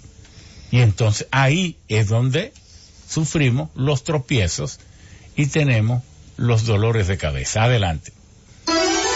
Están los sabios en la Z. Registrado en un sitio, tiene que tener que alguien certificado lo hizo. Well, trazabilidad. Trazabilidad. ¿Qué fecha? ¿Cuándo lo hicieron? Hay que ponerle al contenedor un sticker o una demostración de que en fecha tal, la empresa tal, con el producto tal, hizo eso y que eso cumple con las reglamentaciones de FISMA. Sí. Y no solamente eso, darle seguimiento, porque nosotros los dominicanos tenemos nosotros los dominicanos en todos los lugares aparecen personas que quizá aplican las cosas pero no le dan el seguimiento. Entonces la inocuidad no es nada más decir, yo voy a asegurarme de que mi producto esté producido con buenas prácticas agrícolas, de que en la empacadora se aplique las buenas prácticas de manufactura, de que la transportación se haga con todos los requerimientos adecuados. No, hay que darle seguimiento, porque luego que pasa todo eso, entonces cuando llega al consumidor también tiene que tener la responsabilidad de darle un buen manejo al producto. No, y que la aplicación no es la solución, porque el producto y los químicos usados tienen que tener una duración en su efectividad. Exacto. Después de aplicado de mínimamente 30 días. Tiempo de carencia. El tiempo, exacto. Cuando usted aplica en la finca un producto, tiene que darle el tiempo de carencia que especifique el panfleto, el brochure. El brochure, exacto. Sí. Que puede ser 30 días, pero también Oye, qué absurdo fue. Tú lo dijiste en español. Ajá. Y entonces yo lo dije en inglés, y entonces tú diste por descontado que ya sí que se entendió. Es decir, panfleto es lo correcto. Ajá, bueno. Pero también pasa con la base de madera de la paleta, cuando se van esa tiene que ser tratada. El otro día pasó algo curioso en Puerto Rico. Eran 17 contenedores de limones que venían de Colombia a Puerto Rico. Y la base de madera, la paleta, no fueron tratados. Cuando llegaron allá, no lo dejaron entrar, lo devolvieron otra vez. Eso es la madera de la paleta. Imagínate tú la... Sobre todo Puerto Rico, que juega mucho con el factor sanitario para defender la producción de su isla. Ellos son famosos en eso.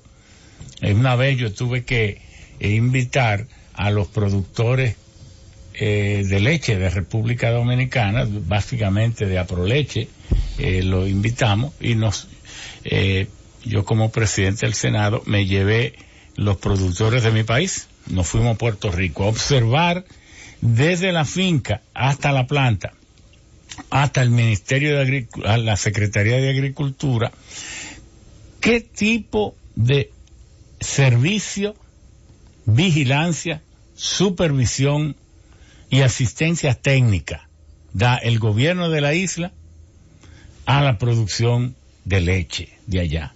Empezando con la vaca cuando está en el vientre, qué tipo de protección e incentivo le da el gobierno cuando nace la becerrita y qué tipo de apoyo le dan para que esa becerrita se convierta en una vaca con potencial de ser madre.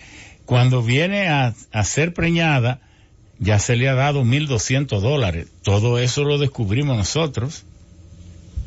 Entonces, también descubrimos, de ahí fue que salió el proyecto de Conaleche. Entonces, cuando llegamos aquí, entonces redactamos el proyecto para nosotros poder tener algo no igual, sino parecido. Y de ahí fue que nació Conaleche. Bueno, ¿sí? Ramón, es el origen de este programa. Este programa es financiado esencialmente por los programas de apoyo que tiene el gobierno americano a sus productores. ¿De dónde sale este dinero? Este dinero sale de productos que el gobierno americano compra, le dice al productor, mira, el precio de sustentación de este año va a ser tanto, de la soya, por ejemplo. Si tú quieres, tú me vendes a ese precio, ¿verdad? Si el precio en el mercado es mayor, pues tú lo vendes en el mercado.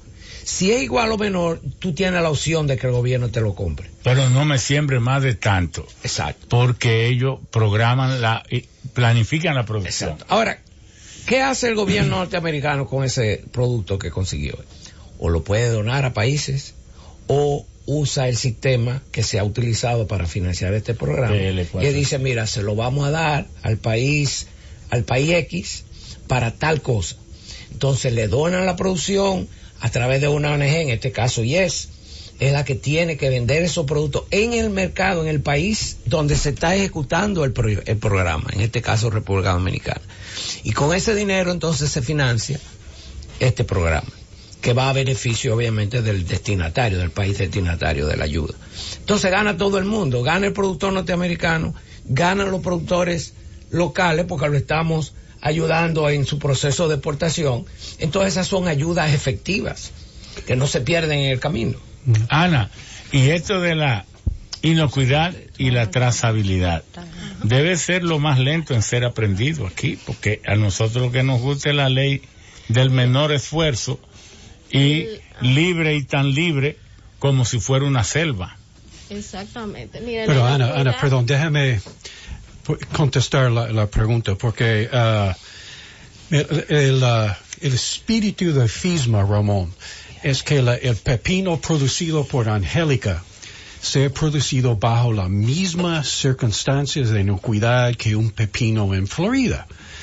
Y hay brotes, como mencionaste, hay gente que intoxican, hay un brote ahora de Escherichia coli de lechuga de Arizona, pero también Yo acabo de ir a una conferencia, una feria de productos frescos en Chicago y estaba escuchando a los mexicanos productores de lechosa de Tabasco que en 2017 perdieron mucho dinero porque había Escherichia coli en su papaya intoxicando consumidores americanos. Y eso es mi temor. Angélica puede tener la mejor finca empacadora del mundo, pero si Jolene está al lado, no está preocupándose y exportan un producto con E. coli y se intoxica alguien en los Estados Unidos, ¿qué pasa? El país entero está perjudicado. Y eso es mi gran temor que eso pasa. Y eso es, bueno, tenemos aquí varios mensajes de los amigos que a través de Twitter quieren estar presentes con nosotros aquí participando y se lo agradecemos muchísimo. Freddy Salazar dice, excelente programa, vivo en Nueva York, donde vivimos la mayoría de los dominicanos. Aquí no encontramos piña, plátano, yuca, ni guineos dominicanos. Y el aguacate que más compra el dominicano es el Hass. Y no importa de dónde venga, está identificado como mexicano. Sí. Pero también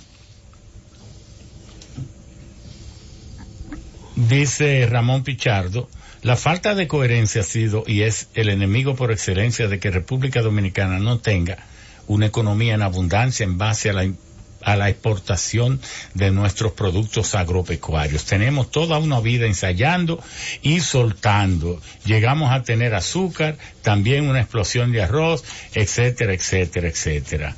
Entonces, déjame ver qué otros mensajes. Sí, Ramón Pichardo, otro más por acá. Sí, Luis Enrique Mateo también nos envía otro mensaje.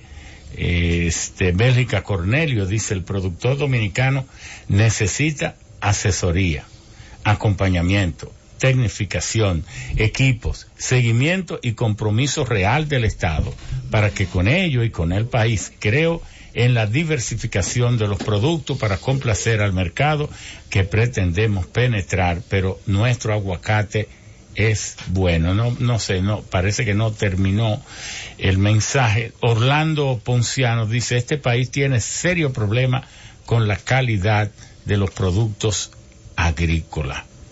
Bueno, y esto no puede ser más cierto de acá. Sí, estos son los mensajes que nos han enviado muchos amigos. Ana, termina diciéndole a la gente, claro, esta es tu primera entrega, porque la trazabilidad y la inocuidad es algo fundamental y es donde se define todo. Exacto.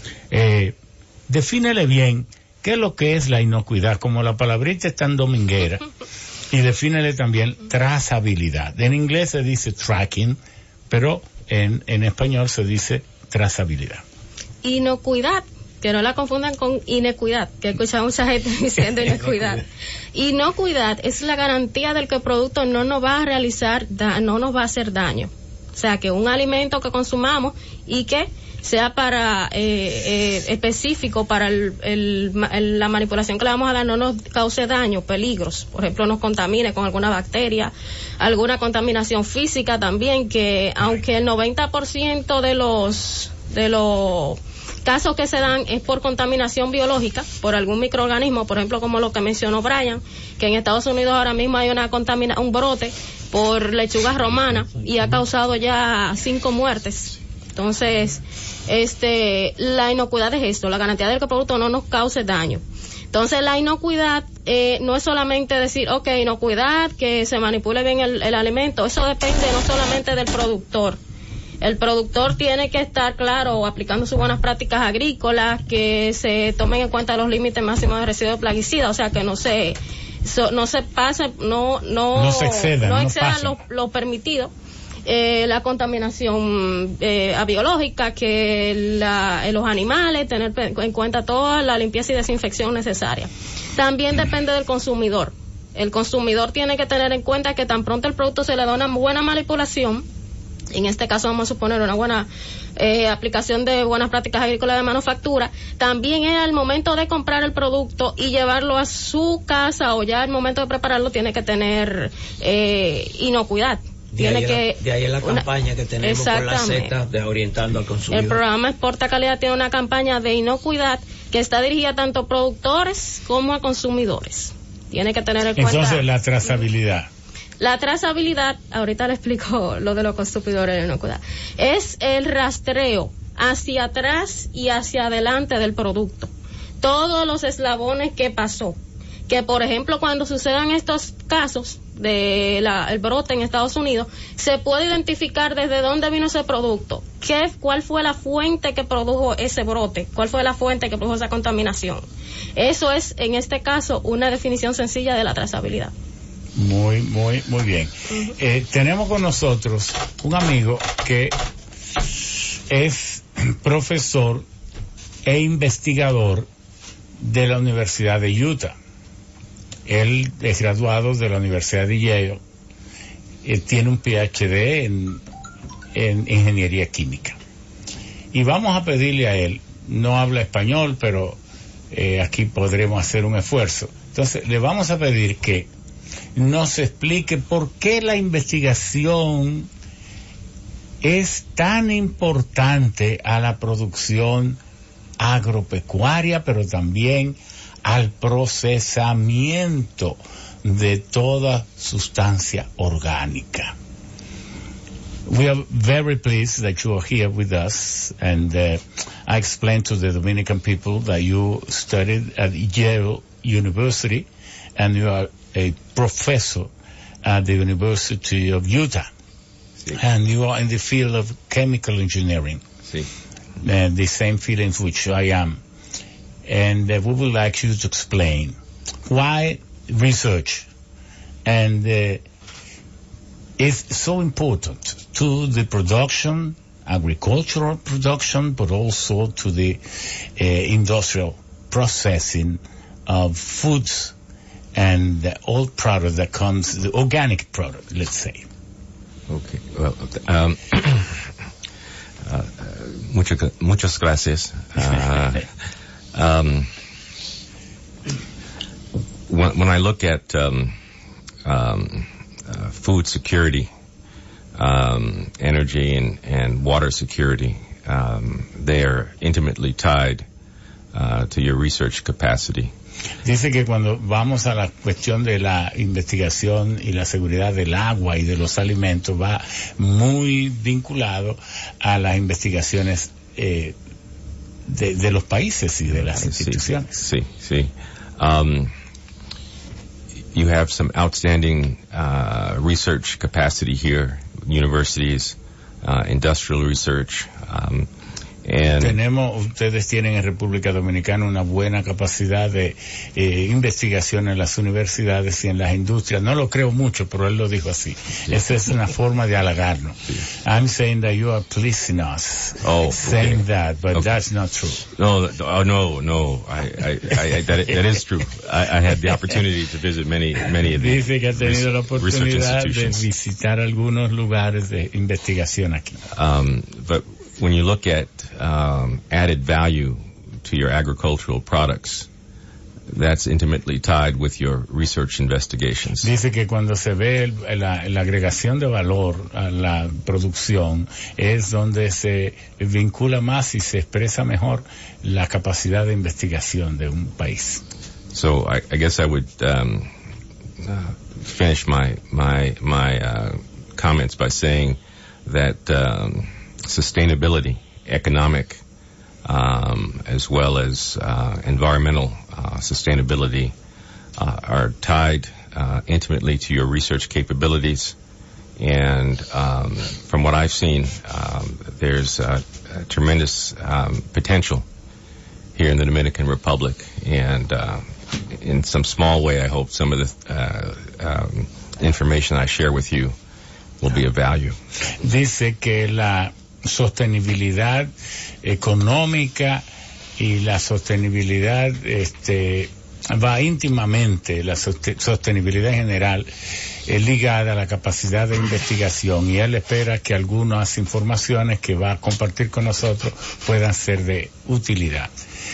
But I have another question to you. Certainly. Do you think that it's possible that a country could develop a great capacity, exporting capacity without research? Le estoy preguntando que si él cree que un país pueda realmente desarrollar su capacidad de exportación sin investigación.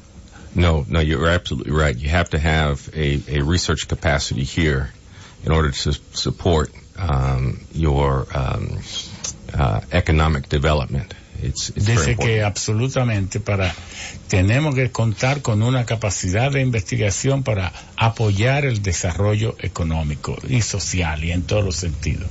Sí. I know that you're looking at you're looking at China as the model for economic development. Dice que nosotros tenemos a China como un modelo económico.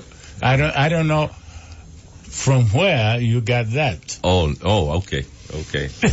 I misunderstood. No, yo le digo que de dónde él sacó eso de que nosotros tenemos a China como el modelo. Entonces él dice, no, la razón de esto es que él asistió a la charla que nosotros impartimos, la conferencia, en el CODIA, y entonces ciertamente nosotros tomamos, la charla fue China y el desarrollo industrial de República Dominicana. Entonces de ahí es que él le infiere que nosotros estamos tomando China como modelo.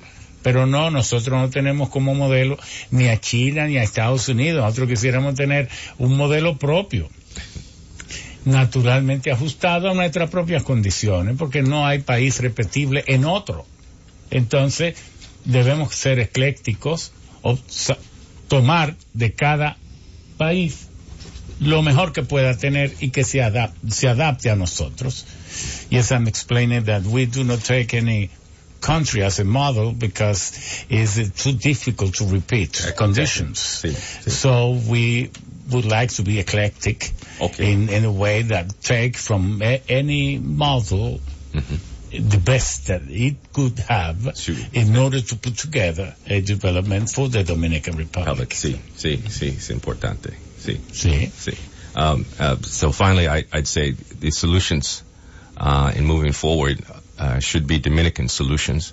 And as you said, you take the best from what you can gather from around the world, combine them to get economic and environmental security moving forward.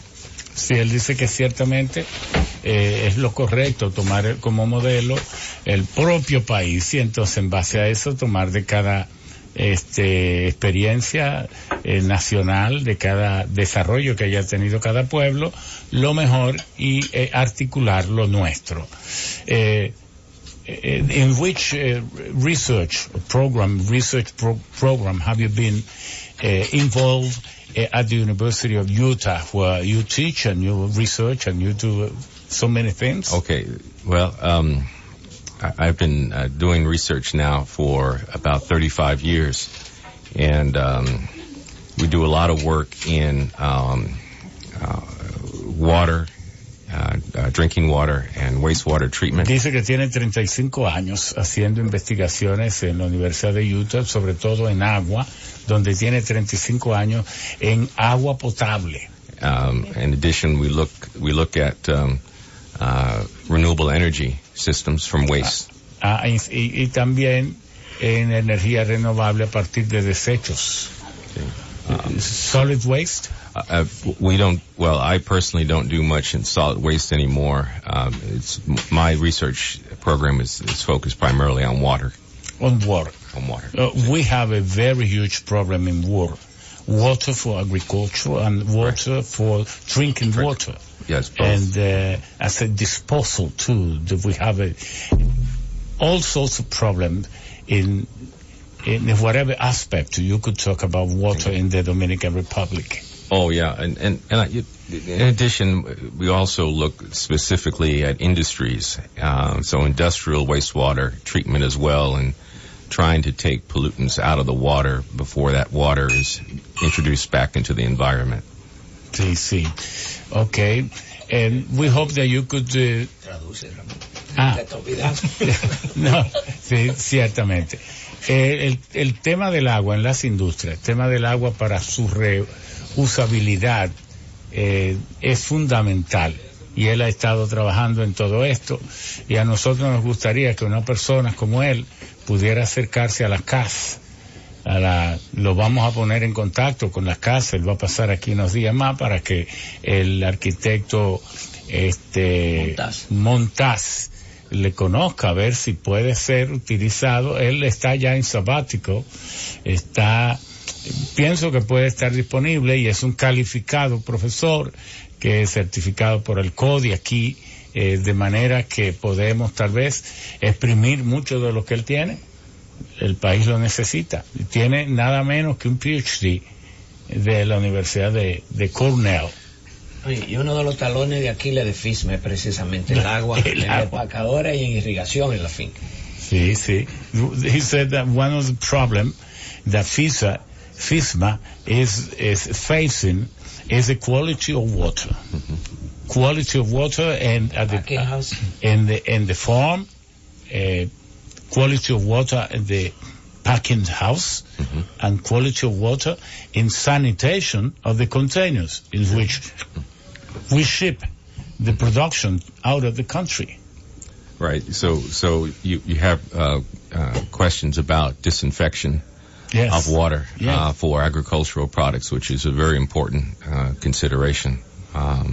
So I don't specifically work with the agricultural sector in that way, but the problems are similar across the board in industrial applications.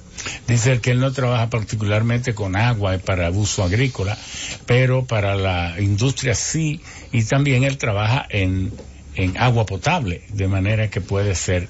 Sisto, tú tenías. Sí, yo quiero aprovechar la oportunidad. Sisto Bisonó está registrado como un experto en aguacate, pero no se vayan ustedes a dejar engañar.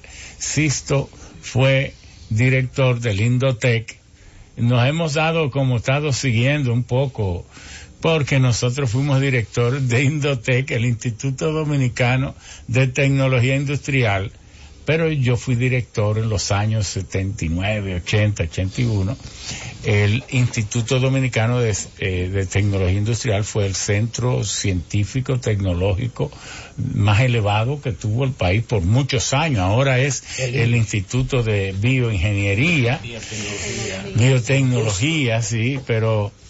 Y yo a veces hago una retrospectiva, Sisto, ¿y cómo fue eso? Yo fui director de ese instituto donde yo tenía 26 años, aquí en Indotec. Y entonces, después de ahí pasé a hacer lo que hoy es el ministro de Economía y Planificación, en 1982.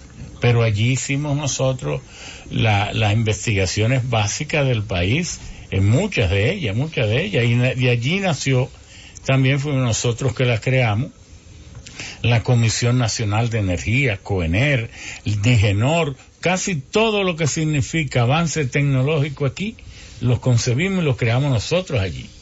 Y después, Departamento de Ciencia y Tecnología. De Ciencia y Tecnología, el Departamento de Información Básica a la Producción Nacional. Teníamos el Centro de Información más avanzado, planta piloto para el procesamiento de frutas y tropicales. De hecho, yo tuve que hacerme experto en frutas tropicales en Icaiti, en Guatemala, donde tuve que ir más de 12 veces, porque aquí no se sabía qué hacer con las naranjas, con el aguacate, con el guineo. Todavía no sabemos bien, pero... Y entonces luego Sisto fue director, yo creo que el último director, ¿verdad? El último de Indotec. Sí, es un hombre que se lo recomendamos a todos. Se pasó un día con nosotros allá hablando de aguacate, y ya yo sé que yo voy a sembrar Benic. O Benecker. O Benecker. Porque ya se ha latinizado. Definitivo. Y le dicen, ven, pero es lo mismo. Sí, así es. Adelante. Sí. Yo quiero aprovechar la presencia de nuestro compañero de Estados Unidos, porque se ha dicho que puede aprovechar una serie de recursos de materias primas que son subproductos de industrializaciones. En el caso del aguacate para guacamole, en el caso de la yuca, del casabe, que deja muchos residuos y que esos residuos se pueden convertir en metano para entonces quemar o facilitar la producción de casabe de materia, de tal manera que podamos en realidad lograr reducir la debacle que está ocurriendo en nuestros bosques a nivel de provincias, que es increíble porque estamos ensanchando la grieta de la desertificación de República Dominicana con relación a Haití. Anoche recibí una información que Haití tiene un problema serio porque no está recibiendo suficiente carbón para la cocción de sus alimentos.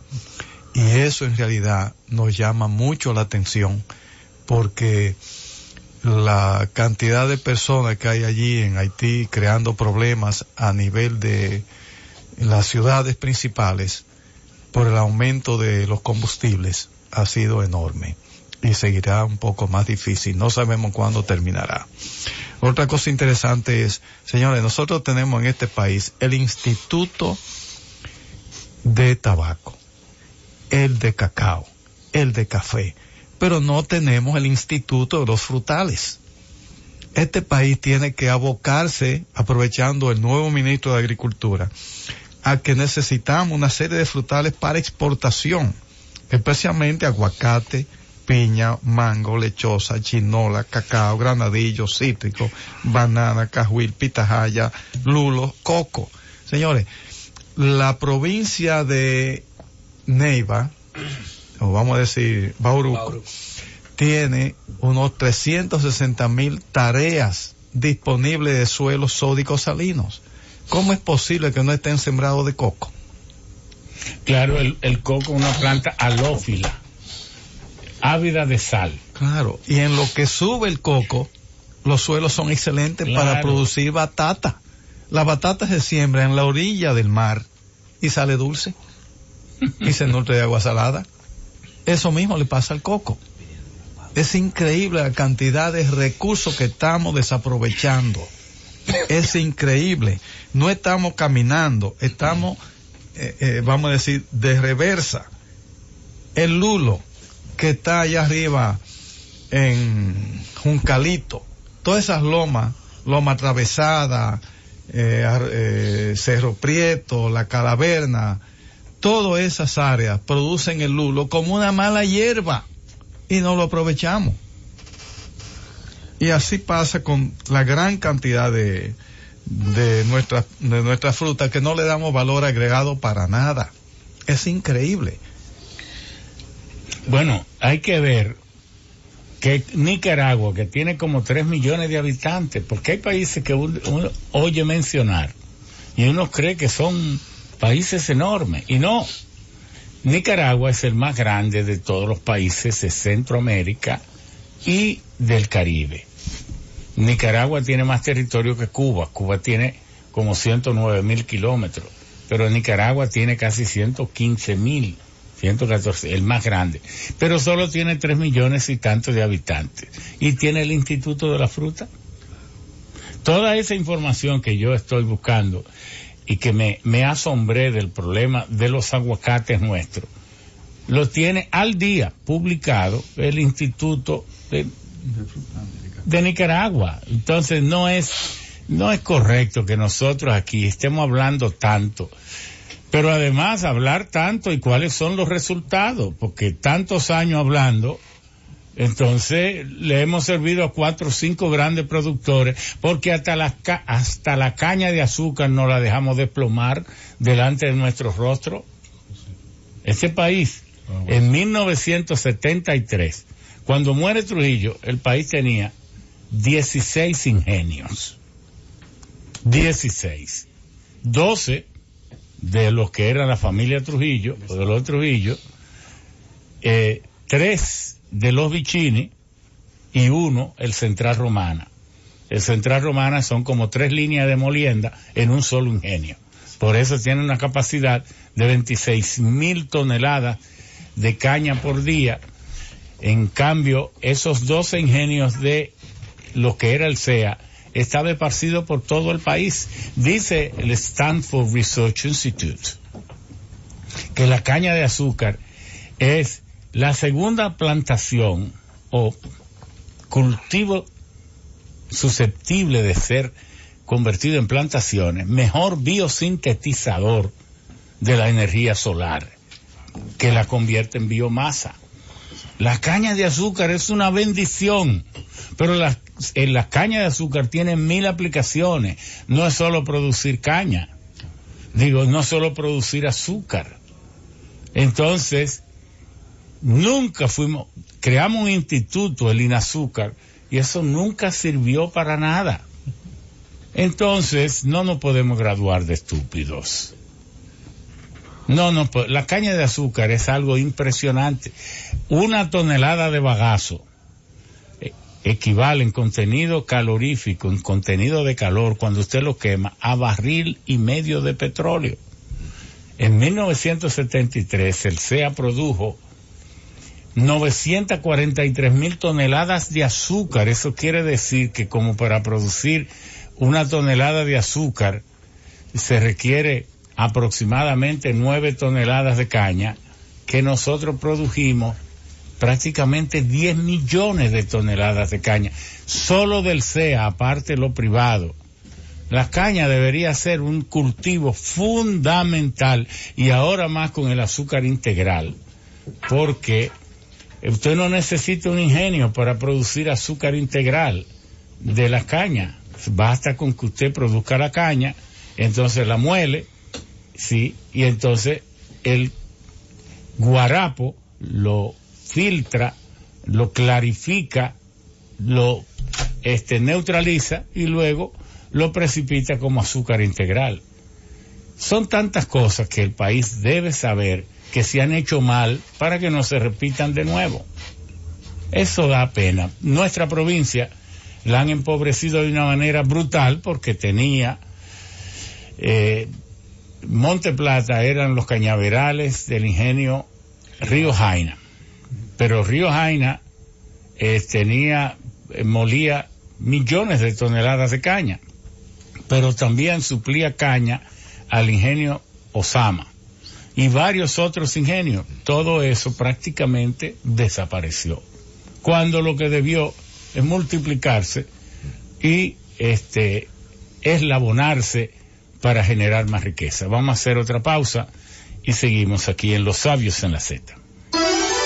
Están los sabios en la Z. Sigue Los Sabios en la Z. Beryl, parece la tormenta Beryl que se debilita, y nosotros siempre hemos tratado de explicarle al país que no denosten los huracanes ni los ciclones, que no lo vean como un engendro del diablo, como la gente piensa.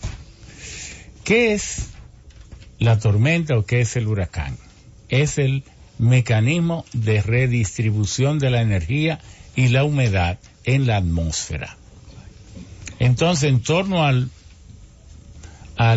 Ecuador, ustedes saben que 30 grados hacia el sur está el trópico de Capricornio, y 30 grados, es decir, 3,000 kilómetros, porque cada grado son 300 kilómetros, hacia el norte está el trópico de Cáncer. Bien, es donde el sol golpea con la mayor intensidad. Entonces allí se generan los movimientos de la atmósfera de más fuerza. Entonces, cuando se acumulan esas grandes cantidades de calor en el trópico, en el Ecuador, en el trópico y subtrópico, en nuestros ambientes, ¿cómo se puede sacar esa cantidad enorme? De mayo a octubre, noviembre, se acumula tanto calor en nuestras zonas, nuestras áreas del planeta, que hay que sacarla. De lo contrario, si este calor de este año se acumula con el del año que viene y con el del siguiente año, tendríamos que mudarnos de aquí, porque las condiciones, ustedes saben que hay una gran diferencia entre tiempo y clima. El tiempo son las variables del clima en un momento dado, es decir, la temperatura, la velocidad del viento, la humedad, las radiaciones electromagnéticas, todo eso conforma el tiempo. La gente confunde tiempo y clima. No, el clima entonces es esas variables proyectadas en el tiempo, a años, décadas, milenios y el tiempo, la eternidad. Bien, entonces los huracanes son el instrumento que utiliza la naturaleza para redistribuir el calor y la humedad en la atmósfera. Entonces, esas acumulaciones de enorme cantidad de calor cerca del Ecuador, en las zonas tropicales y subtropicales, hacia el norte y hacia el sur, en esa banda de 6.000 kilómetros de ancho, entonces ese calor es sacado y llevado hacia la zona fría. ¿De dónde viene la palabra huracán? Es una palabra maya, del idioma maya, que quiere decir el Dios que me salva, o el Dios que me protege. Eso es lo que quiere decir huracán. El término común es ciclón, pero el término de ese fenómeno visto en milenios, en miles de años, por nuestra cultura, por nuestra gente, lo que vivieron siempre aquí, los mayas, ellos le decían huracán, el Dios que me protege. ¿Por qué lo protege? Porque si ellos no vienen, posiblemente la cultura maya por eso se mudó de ahí, desapareció, porque llegó un momento de infertilidad tan profunda de la tierra que tuvieron que desaparecer, emigrar, a lo mejor hacia el imperio inca. Entonces, respetemos estos fenómenos. Aquí le llamamos huracán, ciclones. Bueno, allá China, una gran parte de China es tropical y subtropical.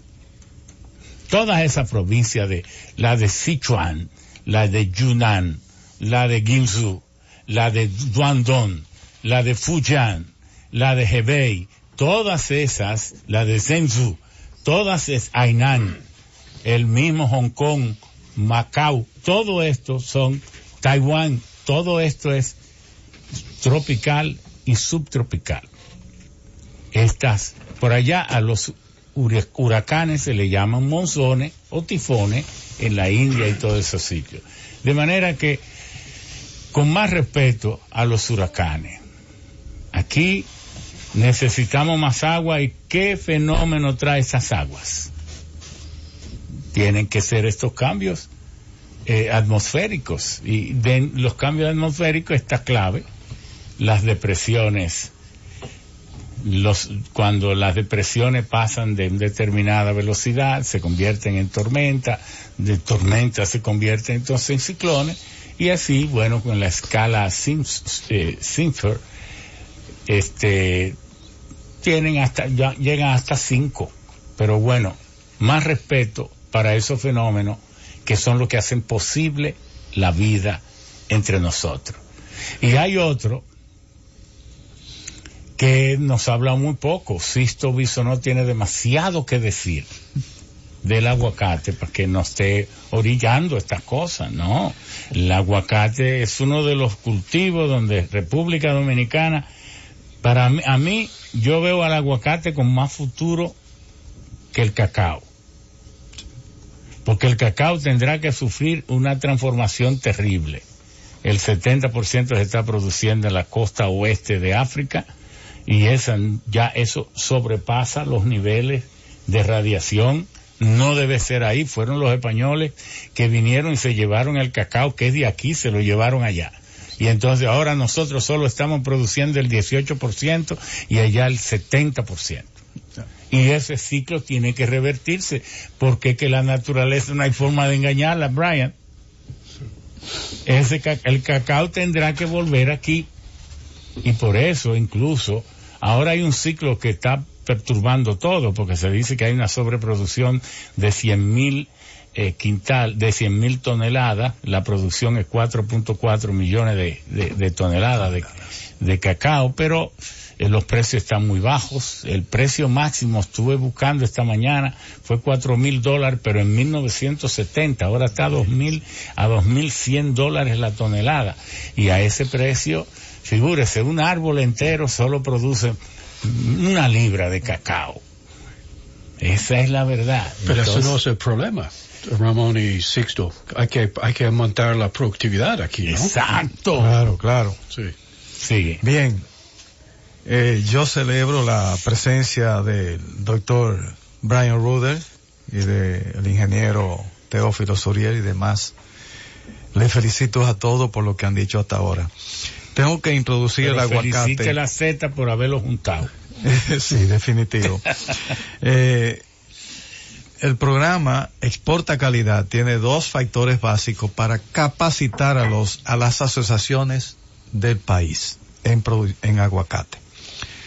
Es un tema de poda y fertilización, y luego en otra ocasión plagas y enfermedades, porque todo esto es para producir la inocuidad que requiere el fruto para llegar a ser competitivo en los mercados internacionales, que es una isla como esta con tantos recursos para producir aguacate. Podemos sembrar con apenas 5,000 kilómetros cuadrados más de 100 millones de árboles, y no estamos apenas empezando. Tenemos que hacer hincapié en un nuevo aguacate que estos chicos vieron en Perú, que es el Maluma, y que tenemos también que continuar con el Hass en lo que llega, porque ese aguacatito es bastante caro por árbol, que empezó en África del Sur y se fue extrapolando y ya anda prácticamente en patios hasta ahora, porque conozco algunos amigos que lo han traído en plantita, en maletas, y ya están plantados en patios. El Maluma. El Maluma. Entonces, el árbol de aguacate en realidad requiere de 4 tipos de podas, y eso quiere decir que el programa Exporta Calidad está dando esos cursos a las asociaciones para lograr una serie de factores que realmente hagan posible que las funciones de los comités de las asociaciones, que deben ser comités de disciplina para vigilar la conducta y el desenvolvimiento de cada uno de los asociados. Dice el ingeniero Nazario que el cacao está no a 2,100, sino a $2,400 la tonelada ahora, que es el precio actual, que estaba a 2,800, pero bajó fuertemente debido a la 2,480,50. 2,480,50, que ese es el precio correcto. Sí, pero en peso dominicano. En la bolsa de Estados Unidos. Sí, en la bolsa de Estados Unidos, que hay que saber cómo le llega al pobre productor. No, el cacao se da el caso de que ¿Cómo está el quintal ahora? Bueno, el quintal está entre los 5,000 pesos aproximadamente. La tonelada ahora está hoy en la bolsa de Estados Unidos en 2,480,50. ¿Eso es Sánchez o es Hispaniola? Sánchez. Para convencionarlo. Exacto. Okay. Bueno, eso significa que está a 5,636 pesos en la bolsa ya. Sí, pero aquí se le paga a 5,000 o menos. Dependiendo, eso depende si es Sánchez, si es Hispaniola, si es orgánico, exactamente. O sea, hay una serie de variables que inciden en ese precio. Claro.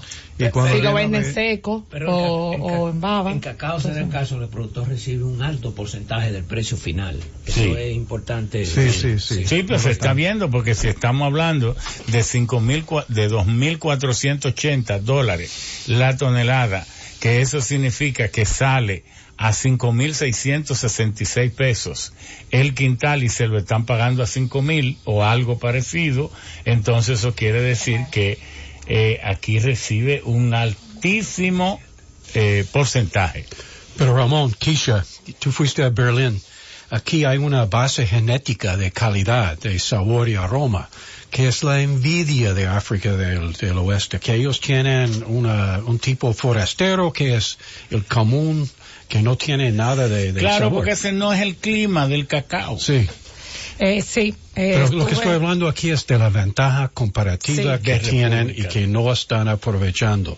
Sí, en el pasado mes de abril estuvimos en lo que fue el cuarto Foro Mundial de Cacao, que se realizó en Berlín. Hace 2 años se realizó el tercero aquí en Punta Cana. Ya? Sí. Pero tú eres gentada. No. De Monteplata para Berlín. Estuvimos invitados junto al doctor José Antonio Martínez, el cual también fue reconocido allá por sus aportes al mundo del cacao, no solo aquí en República Dominicana, sino a nivel global. Sí, entonces fuimos invitados por lo que es la ICCO, que es la Organización Internacional de Cacao. Ahí pudimos compartir con todo lo que es el mundo del cacao, aprendimos qué es lo que se está manejando, cuáles son los miedos del mundo del cacao ahora mismo, cuál es el miedo de cada país o cada región. Obviamente muy enfocado en África, ya que son los principales productores de cacao, pero también América tuvo su participación. En este caso estuvimos con lo que fue el principal temor de América, que es el cadmio. El cadmio es un metal, es un mineral que existe en todo el mundo. Metal. Sí, exacto. Es un metal que existe en todo el mundo pero la diferencia es que hay en algunos lugares que su participación se encuentra mayor que en otros. Los países productores de minería. ¿Qué es una mina? Aquel lugar donde un determinado elemento químico aparece en una concentración por encima de lo normal. Eso es una mina. Sí, los países que son gran productores de minería en general, como es Perú o Ecuador, claro, tienen el nivel de cadmio muy alto. El establecido por el Códex Agroalimentario, que es el Código Alimentario, que va a entrar a partir del 2019, es de 3 partes por millón. Y estos países en su cacao llegan a tener mucho más. Ellos están tratando que este nivel lo suban a un 7 parte por millón. Nosotros, gracias a Dios. Los productores, ellos están tratando de que le aumenten el índice de tolerancia. Exactamente. Lo que es Ecuador y Perú, sobre todo. Porque ellos son países mineros, son países que tienen un alto nivel de cadmio. Claro. Nosotros, como República Dominicana, se hicieron todos los trabajos de investigación.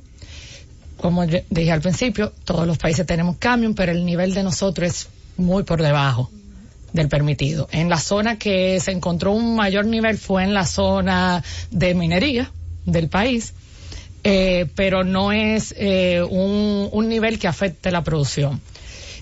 O que pueda...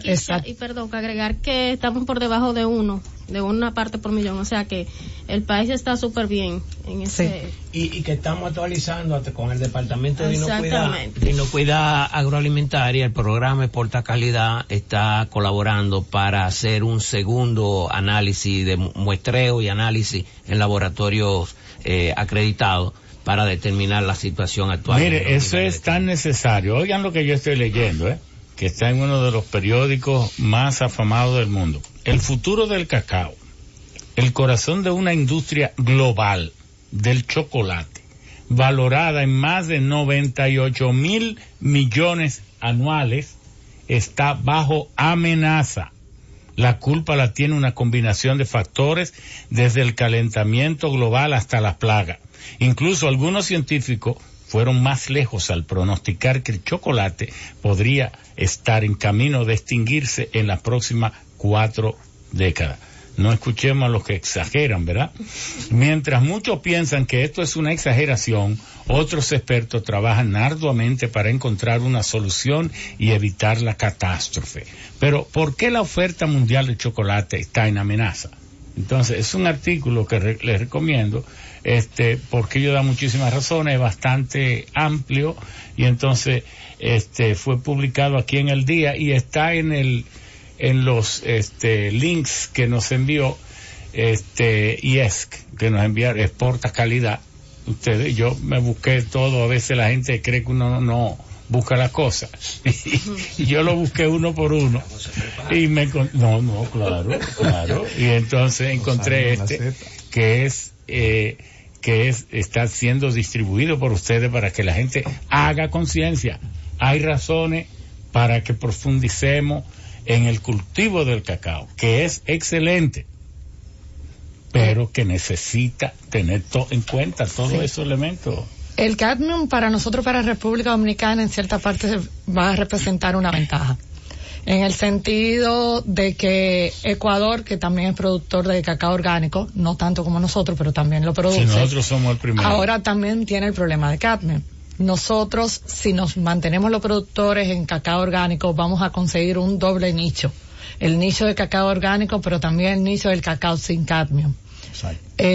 África. Ahora, es cierto lo que nos dicen, que el ser primer productor de cacao orgánico también implica que tenemos el primer lugar como productores tan pobres que como no pueden ni fertilizar su campo, producen cacao orgánico a la fuerza. Es parte. ¿Es verdad eso o no es verdad? Sí. Es parte, sí. Entonces sí. No hay ningún mérito en ser de que el primer productor de cacao pero orgánico. También tenemos lo somos porque los campesinos, los productores, lo hacen en condiciones tan deplorables por falta de apoyo que terminan produciendo un cacao orgánico por la miseria que tienen. Pero también hay que reconocer que en comparación con algunos países como es Ecuador, el quintal no lo pagan más caro que esos países. Sí, claro, pero producimos 60 libras por tarea por año.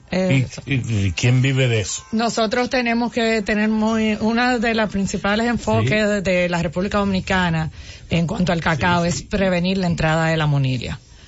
La monilia es una enfermedad que tiene todo Centroamérica y Suramérica en los países productores de cacao. Es una enfermedad que ya está en Jamaica. Es una enfermedad que ya tanto Agricultura como la Comisión Nacional de Cacao está trabajando para prevenir que entre. Y si llega a entrar, que ya el productor sepa cómo manejar la monilia. En Ecuador trabajan con monilia, trabajan con escoba de bruja, son el principal productor de cacao de América y lo hacen, pero tienen unos estándares de trabajo que nosotros debemos comenzar a copiar. No tenemos monilia y producimos lo que producimos. Imagínense si viene la monilia, ¿cómo caería? Tenemos que prevenir. Está en Jamaica, la monilia ya está en Jamaica. Vamos a hacer una pausa y agarren esa monilia por ahí y al regreso la vamos a diseccionar. Y aquí tenemos entonces la pizza, el asadero Pizza Italia Express, que nos llega todos los domingos y ustedes van a saborear realmente lo que es una pizza. Ustedes saben que la pizza empezó en los barrios pobres de Nápoles, por allá por los 1400. Tomaron ese pan plano que les llegó, el pan pita, como decía, de Grecia, el Imperio Romano, y entonces le agregaron especies, aceite de olivo y queso. Y bueno, pero no era una pizza completa, porque el tomate llegó de América. Y entonces empezó a distribuirse su siembra por Europa en los 1510 en adelante. Y le tomó casi 200 años a Europa darse cuenta que el tomate, antes que intoxicarle, le beneficiaba y que era uno de los alimentos más nutritivos. Y en 1730, 40 por ahí empezaron ya a usar profusamente el tomate y allí fue que se le agregó 100 años después, casi 200 años después, el tomate a la pizza. Y hoy es uno de los manjares del mundo y por eso nos sentimos orgullosos de hacer la mejor pizza en Pizza Italia Express en la Correa y Cidrón, entre la Avenida Italia y la bella iglesia Cristo Salvador, en ese ambiente acogedor en el barrio Honduras, ahí con el teléfono 809-908-6600. Italia Express. Están los sabios en la Z. Sigue los sabios en la Z. Bueno,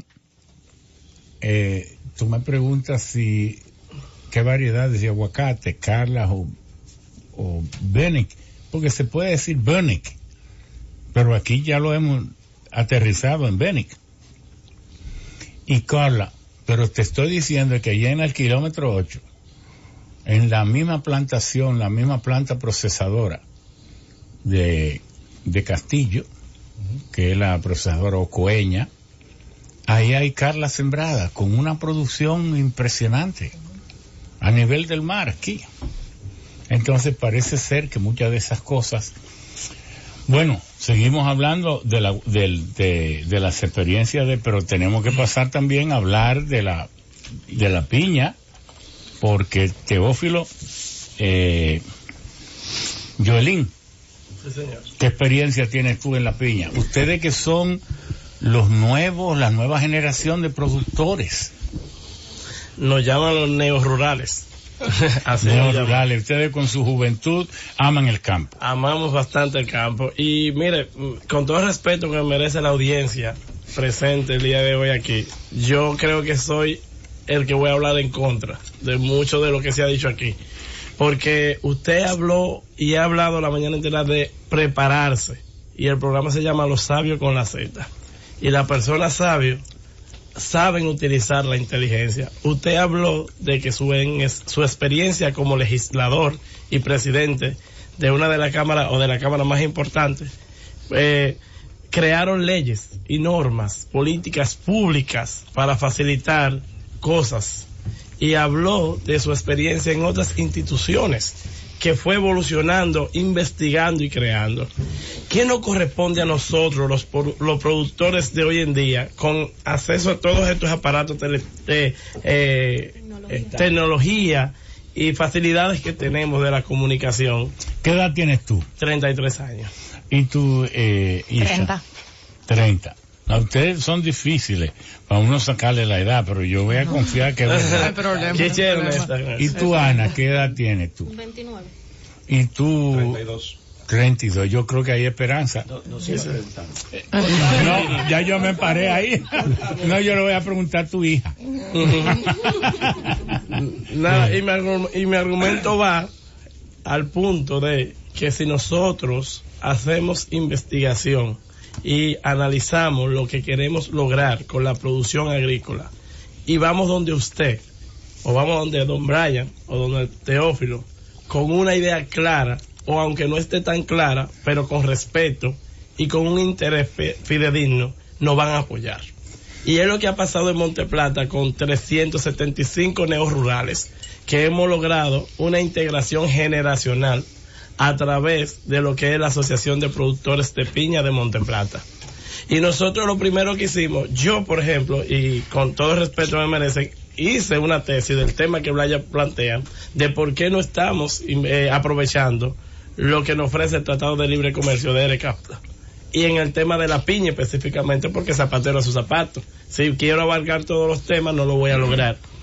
Y en base a esa tesis y a una experiencia de 7 años produciendo piña de mano de un ingeniero que es como más que un padre para mí, el ingeniero Benjamín Montero en Monteplata, que honestamente para mí es una de las personas más transparentes y que más conoce, no es el único, pero me lo ha demostrado, de piña. Y logramos hacer esta asociación y comenzamos a tocar puertas. Y una de las principales puertas que se nos abrió, gracias a Kisha que nos comunicó con el IES, fue el IES. ¿Y qué nos dio el IES? Institucionalidad.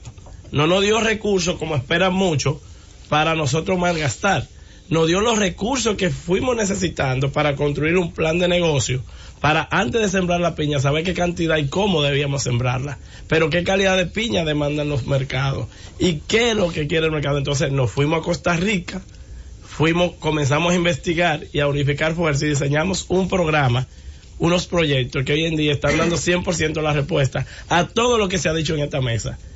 Continuidad en la producción con calidad, producción certificada. Nosotros incluso fuimos objeto de una donación del FIDA, que es un programa de las Naciones Unidas para el Desarrollo Agrícola, para construir nuestra propia planta empacadora, pero no solo los recursos de la planta empacadora, sino educarnos en cómo hacer buenas prácticas agrícolas. Y más allá de todo eso, Más allá de todo eso, nosotros hemos podido involucrar a estos neorurales, como le hemos llamado, en el desarrollo de la producción del campo. Hay cifras que dicen que en el 1991, la agricultura aportaba al PIB por encima del 13%. Hoy en día aporta, según la cifra que tengo en 2016, menos del 5%. Sí, menos del 5, Entonces, nosotros necesitamos saber que todos los días, señor, usted no va a un médico. Sin embargo, eso del porcentaje del PIB, hay siempre que procesarlo. Totalmente. Porque tú puedes producir más en el sector agrícola y tener una disminución del PIB si el país aumenta y avanza mucho en otros sectores. Por ejemplo, el crecimiento del turismo deja atrás los otros sectores. El crecimiento de, por ejemplo, los servicios financieros, el crecimiento de las telecomunicaciones, el crecimiento de la minería. Por ejemplo, Barrick Gold, que produce, ellos manipulan, toda mina, cuando necesita producir mucho dinero, no es una práctica recomendable, pero aumentan la producción. No es recomendable porque toda mina tiene unos bolsones y unas áreas donde el contenido, lo que se llama la ley del mineral, es más alta. Tú puedes tener una zona donde hay 7 gramos de oro por tonelada, otra donde hay 2.5, otra donde hay 10. Si tú te pones a minar solo donde hay 10, tú vas a bajar el contenido promedio y la planta de ahí en adelante puede tener serios problemas de productividad. Entonces, por eso siempre es bueno una alimentación promedio extraídos en partes alícuotas de los diferentes frentes. Ahora, esa empresa cuando entró en producción dio un golpe fuerte al Producto Interno Bruto porque incrementó mucho las exportaciones. Entonces, pero ciertamente que la participación, éramos una sociedad agrícola, una nación básicamente agrícola, y hemos ido creciendo en otros sectores, y en la medida que nos desarrollemos como país de centro logístico mundial, en la medida que produzcamos más energía de mejor calidad, que nos industrialicemos, que exportemos más equipos médicos, más esto, más lo otro, en esa misma medida va el porcentaje, pero aunque la producción absoluta aumente. Así es. Y nada, y le decía que diario una persona, una familia de recursos promedio necesita por lo menos 2 veces al día alimentarse. Y ¿Por qué tú se lo pusiste en 2 veces al día? Mínimo. Son 3. No, son 3 lo que los perros pueden comer 1 vez al día. Pero ustedes saben que aquí veo que mi colega al lado habla de los objetivos de desarrollo del milenio, y que hablaban que hay personas y familias que viven con menos de $1 al día. Por eso digo que quizás algunos no ven 3 veces 3 alimentaciones, pero yo lo que cito es que diario debe haber una seguridad alimentaria, y que debe haber un retorno a la inversión agrícola, y que nosotros, los llamados neorurales, tenemos que hacerlo, y tenemos que aprender de esas personas que tienen tanto tiempo haciéndolo, porque no es que tenemos que venir a pensar que con nuestra tecnología, con buscar en Google una información, podemos producir la tierra. Como decía Teófilo, la mayoría de nosotros no somos de carrera profesionales agrónomos, pero hemos aprendido y hemos buscado la fórmula de coercionarnos para lograr, y en Monteplata se está dando, le cuento, don Alburquerque, usted que fue senador de allá en Monteplata, que el gobierno nos ha apoyado bastante, porque le llevamos un plan claro, y aquí no hay partido político.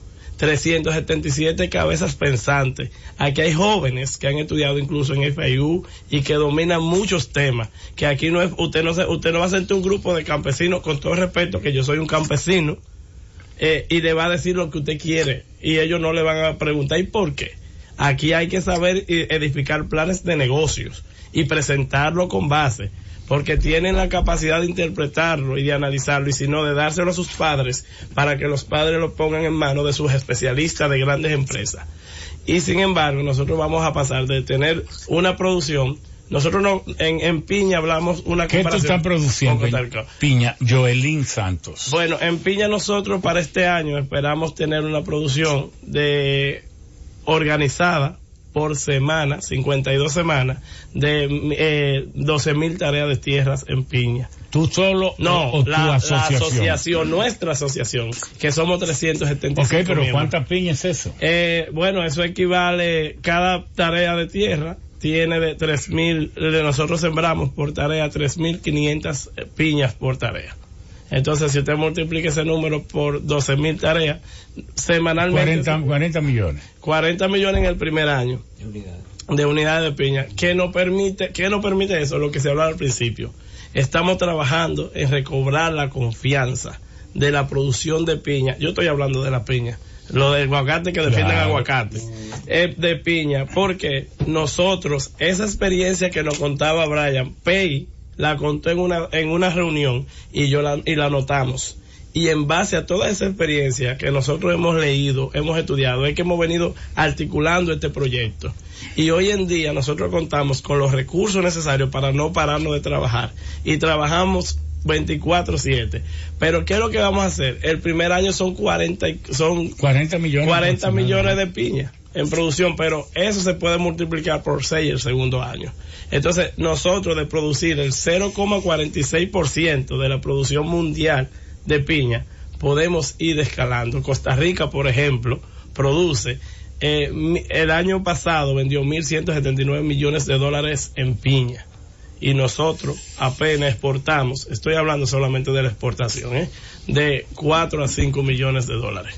Y Costa Rica tiene 58.000 kilómetros cuadrados. 58.000 kilómetros cuadrados. Y 100 y pico de volcanes. Que y nosotros 60% de su área no son tierras agrícolas. Sí, señor. Pues, por razón de que tiene una elevación promedio de más de 900 metros.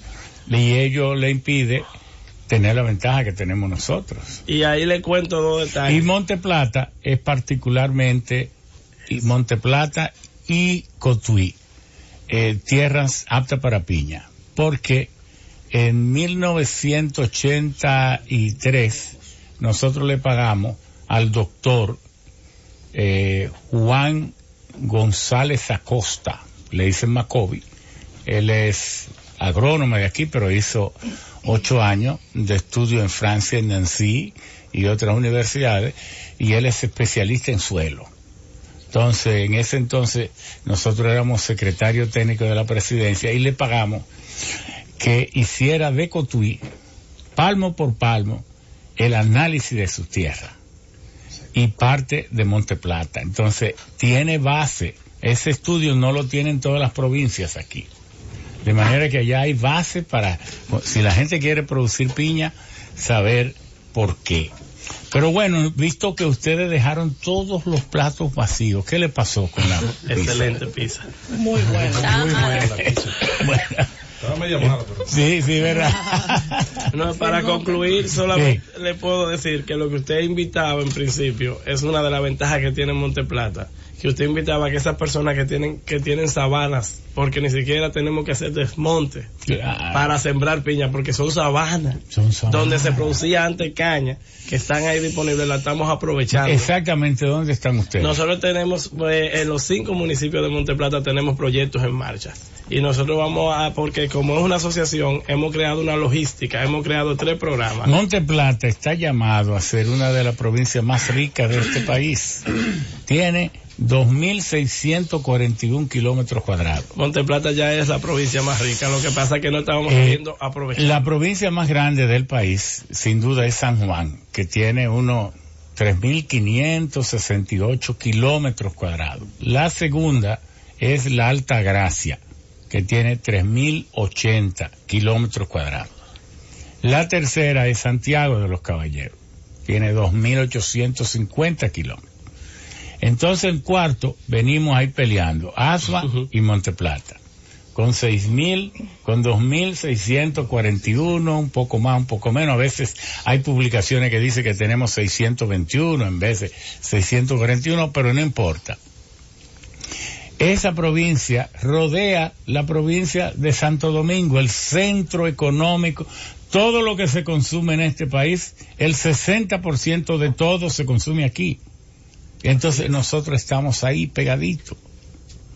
Es cierto que tenemos la parte de los Haitises, que es una gran parte que es Parque Nacional, pero otra son tierras buenas que no tienen mucha agua porque los haitises, por su característica, cuando llueve, es donde más llueve, no parte de donde más llueve, pero donde menos agua superficial hay.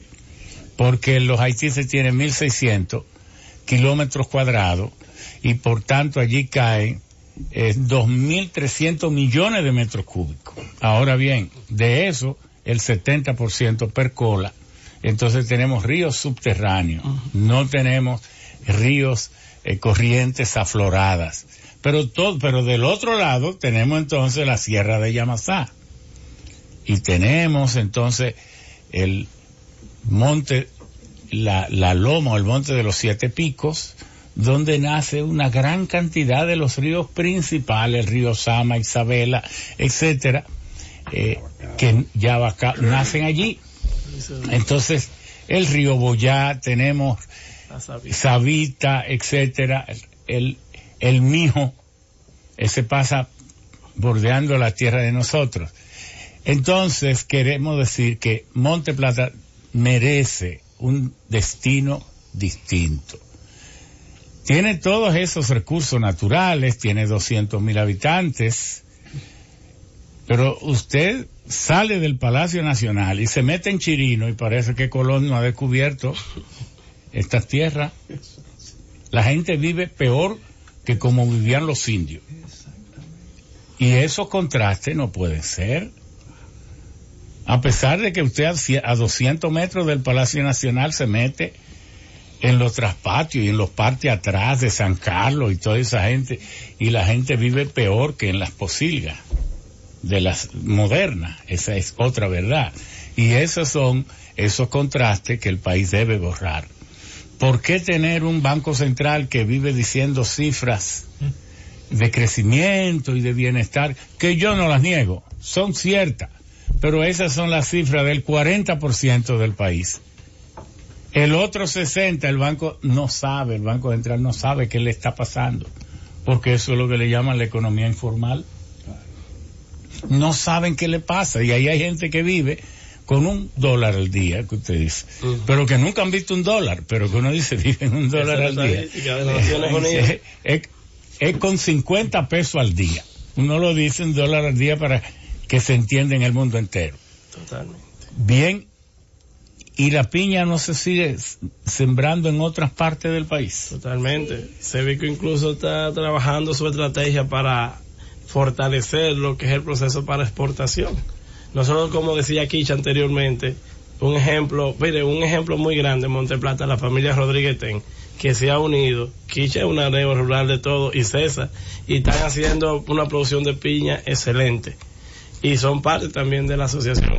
Y en Sevico, ayer tuvimos la oportunidad de participar en su cambio de directiva, y donde salió electo el ingeniero Héctor Sánchez, y también tienen programas similares a lo que estamos llevando en Monte Plata. Incluso nos ofrecimos a comunicarles lo que estamos haciendo en Monte Plata, porque esto pero cuando se exporta esa piña tiene buena aceptación, hay hay trazabilidad. La calidad de nuestra piña se está trabajando bajo los términos de trazabilidad. Ana Tavares, perdón, es cierto que ellos están produciendo piña para el mercado moderno. Es una de las asociaciones que ahora mismo ha tenido más capacitación para la producción de piña con inocuidad, calidad y los requerimientos que nos hace tanto internacionales como nacionales, porque también tenemos que cuidar nuestra población. Tenemos la primera escuela de campo agrícola en piña que la está financiando el IES, y es como un diplomado. Y como nuestros socios, la mayoría son inversionistas, porque manejamos los programas todo como una empresa gigante a través de la asociación, donde los socios son inversionistas. Nosotros tenemos capacitaciones continuas. Si usted ve nuestras redes sociales y nuestro correo, nosotros cada 15 días tenemos capacitación con expertos en diferentes temas, y nosotros tomamos 4 horas de clase en el campo, desde la selección de tierra y preparación de tierra para producir piña, y el proceso va a culminar con la graduación, con la poda. Eso es después de la cosecha. Entonces, todo el mundo tiene que empacar su piña, vender su piña y pasar el proceso. Entonces no estamos siendo solamente un grupo de jóvenes que estamos viviendo un momento de éxtasis. Nosotros estamos trabajando día a día. Eso que usted decía de comercializar la fruta antes, ya nosotros tenemos más de 63 ofertas nacionales e internacionales para vender esa piña, pero siendo respetuosos, a muy buenos precios, pero siendo respetuosos, hemos querido aguardar hasta ahora, hasta octubre, que vamos a iniciar a tener como modo asociación las primeras cosechas. Le quiero contar dos cositas. Antes de eso, para aprovechar ahí, la calidad de la piña que se produce, la piña dominicana, esa MD2, tiene una calidad envidiable. ¿Y la DOL no dejó buenas? No, la DOL usaba... No. Nosotros hemos tenido... La DOL... la variedad que utilizaba la DOL en esa época, que se fue en el 92, han pasado bastante años, ya no se está utilizando, por lo menos en lo que es América. Del Monte. ¿Cuántos grados Brix debe tener para su cosecha? Nosotros enviamos la sobre 12. Sobre 12. ¿Y cuánto desarrolla ya el punto de maduración óptima? Bueno, el punto de maduración óptima lo tenemos con no, porque es maduración fisiológica, grados Brix, pero entonces ellas siguen su proceso de generación hasta alcanzar la maduración de consumo. No, lo que pasa es que en el caso de nosotros que exportamos por avión aéreo, enviamos ya las piñas listas para consumo. Okay. Entonces, están listas. Como le decía, la MD2 es una variedad de piña desarrollada por Del Monte. De ahí viene su nombre, sí, MD2, claro. Y es una variedad que tiene la mezcla entre lo que es la cayena lisa o sweet cayenne y otras piñas. ¿Para qué se consiguió con esto? Mezclar piñas dulces con piñas más resistentes. Y crearon una... ¿Híbrido? Exactamente. Exacto. La MD2 es un híbrido. De la champaca y la cayena lisa, que fue en Hawái, que un número de instituciones en Costa Rica, de empresas, como Del Monte, DOL, Chiquita, aportaban unos recursos para investigar diferentes tipos de... Porque el mismo Hawái llegó a ser estado de Estados Unidos en 1959, pero antes se habían mudado muchos productores de piña norteamericanos. Exacto. Y se fueron apropiando. Entonces algunos de los productores se casaron con las hijas de unos reyes de tribu y entonces llegaron a tener la propiedad de Hawái, y luego Estados Unidos instaló base y terminó apropiándose de esa posesión tan importante en el Pacífico, hasta que por el ataque a Pearl Harbor en 1942, luego lo hicieron estado en 1959. Pero la piña es la historia misma de Hawái. Totalmente.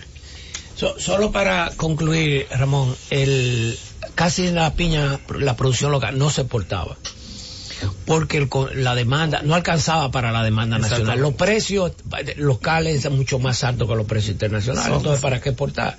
Pero ya con esta siembra que se han estado haciendo progresivamente año tras año, sí vamos a tener una cantidad exportable ya bastante. Pero que la piña se puede procesar para muchísimas cosas.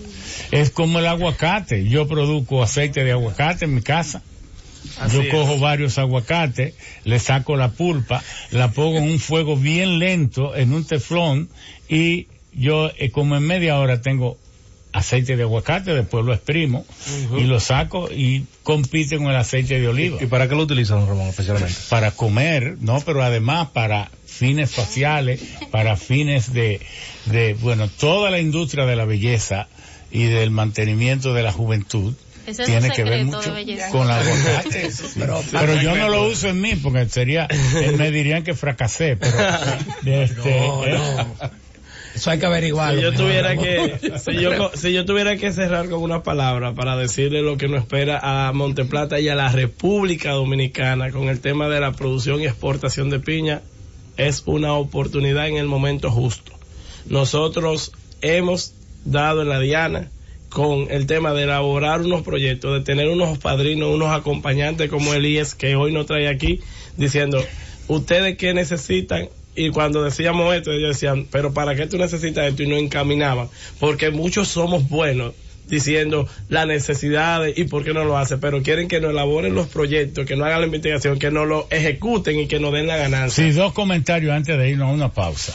Primero, mucha gente ha puesto en los tweets, Haití está ardiendo en llamas por el alza en los precios de los combustibles. Yo no me alegro de eso. Yo lo que quiero es decirle al Ministerio de Industria y Comercio y Pyme que fije precios transparentes. Para eso fue que elaboramos esa ley. Es más, brevemente les voy a decir. Leonel Fernández, cuando estaba Peña enfermo, avisó que iba a visitarlo y Peña estaba alojado en el Hotel David Williams en Miami. Nosotros éramos vocero del bloque de senadores del PRD. Entonces un grupo nos fuimos para estar con él, para recibirlo cuando llegara el presidente. Entonces el presidente Leonel Fernández le dijo al doctor Peña Gómez, doctor, ¿usted cree al igual que yo que cuando suban los precios del petróleo debemos subir los precios de los combustibles en República Dominicana y viceversa? Claro que sí, porque nosotros no somos productores de petróleo. Entonces debe ser algo sincero. Exactamente. Entonces yo le pido a usted, si a usted le parece bien, que a su vez le pida al ingeniero Albuquerque que nos prepare un proyecto de ley. Entonces el doctor me dijo, ingeniero, proceda lo antes posible a nombre del partido a preparar ese proyecto de ley. Entonces yo le pregunté al presidente, ¿a qué hora usted se va? Eso fue como a las 11 de la mañana. Yo me voy como a las 9. Yo le digo, a las 5 de la tarde, ¿se lo puedo llevar? Sí, y yo se lo llevé. Esa es la ley 111-00. Claro, él la sometió, pero el bloque del PRD no quiso aprobarlo, porque se sentía resentido, porque Leonel había arrebatado el poder a Peña y decíamos que era hasta con fraude. Pero cuando llega Hipólito Mejía al poder, entonces yo le digo, presidente, vamos a aprobar esta ley. Me dijo, sí, hazlo de una vez. Entonces yo la sometí y en diciembre del 2000 se aprobó la ley.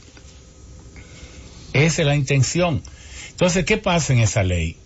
Para diciembre del 2000 le pusimos 15 pesos de impuesto a la gasolina regular, 18 a la gasolina premium, 5 al gasoil regular y 8 al gasoil premium. El GLP lo dejamos con 0 impuesto. Entonces, ¿qué pasó? Que también pusimos en la ley que había que hacer una indexación o una actualización del impuesto conforme al IPC, al índice de precios al consumidor. Entonces eso debe hacerlo el ministerio, pero debe hacerlo con transparencia. Cuando yo hago 15 pesos de diciembre del 2000 al día de hoy, no vale 74 y 76 pesos. A nosotros nos da 48. Entonces ahí es que le ponen 20 pesos de más. Pero también la ley que nosotros hicimos no contenía ese disparate de que un gasto por administración de la ley. En la determinación del precio de paridad de importación le agregan 10 o 15 pesos también por gasto de administración de la ley. ¿Quién ha visto que un ministerio tiene que cobrar por administrar una ley? Esos son fraudes. Ahí también le agregan 10 o 15 pesos. Entonces después le ponen unos márgenes de comercialización. ¿Saben cuánto se gana un distribuidor si en Rancho Arriba una estación de gasolina necesita un tanque de esto lleno de combustible? Llama a la marca a la que le trabaja y entonces le manda ese tanquero que usualmente tienen 10,000 galones. Pues le dan 13,50 por cada galón. Por esa llamada se va a ganar 136,000 pesos. Pero eso no puede ser. Y encima de eso, el gasolinero se gana 25 pesos por cada galón que vende. Y entonces el transportista se gana 6 pesos con casi 6 pesos por cada galón. El margen de comercialización es el doble del margen de comercialización que tiene en Estados Unidos. Entonces, cuando usted junta todo eso, le meten 80 pesos más al precio de la gasolina. Hoy, con el petróleo más o menos alrededor de $70 el barril, los combustibles están más caros que cuando estaba a $108. Entonces cabe la pregunta, si vuelve y sube a 108, ¿nos van a duplicar los precios otra vez? Evidentemente que se le ha ido la mano. Y eso tienen que corregirlo. ¿Por qué menciono eso? Porque yo no quiero que haya otra publicación en Twitter diciendo que Haití arde en llama y que en ese caso se diga que República Dominicana arde en llama. No queremos que ninguno de los dos países ardan en llama. Por eso estamos haciendo un reclamo cívico, un reclamo matemático, un reclamo de transparencia en el cálculo y un reclamo de que no se confabulen con los transportistas, con esas marcas de combustible, con esos grupos poderosos para esquilmar al consumidor, dándole unos márgenes de comercialización prácticamente abusivos. Por favor, entre a su página y busque Agencia de Información de Energía, que en inglés es Energy Information Administration, EIA. Entonces usted busca precios de combustible y pone el mes y el año, que estamos en julio 2018. Ahí le va a aparecer lo más confiable que hay en el mundo entero, la información de la Agencia de Información de Energía de los Estados Unidos, the Energy Information Administration of the United States. Y ahí debajo le va a decir que del precio que paga el consumidor de impuestos solo tiene 13%. Hoy, ¿por qué aquí va a tener 22, 23%? ¿Pero por qué? Hoy, ¿por qué un gobierno tiene que masacrar un país? Ahí le va a decir que el margen de comercialización es tan solo el 14%. Entonces, ¿por qué aquí hay que poner 26 y 28? ¿O es que aquí nosotros tenemos que sufrirlo todo y que este país aguanta todo? ¿Pero y por qué? Entonces, por eso no queremos esa publicación.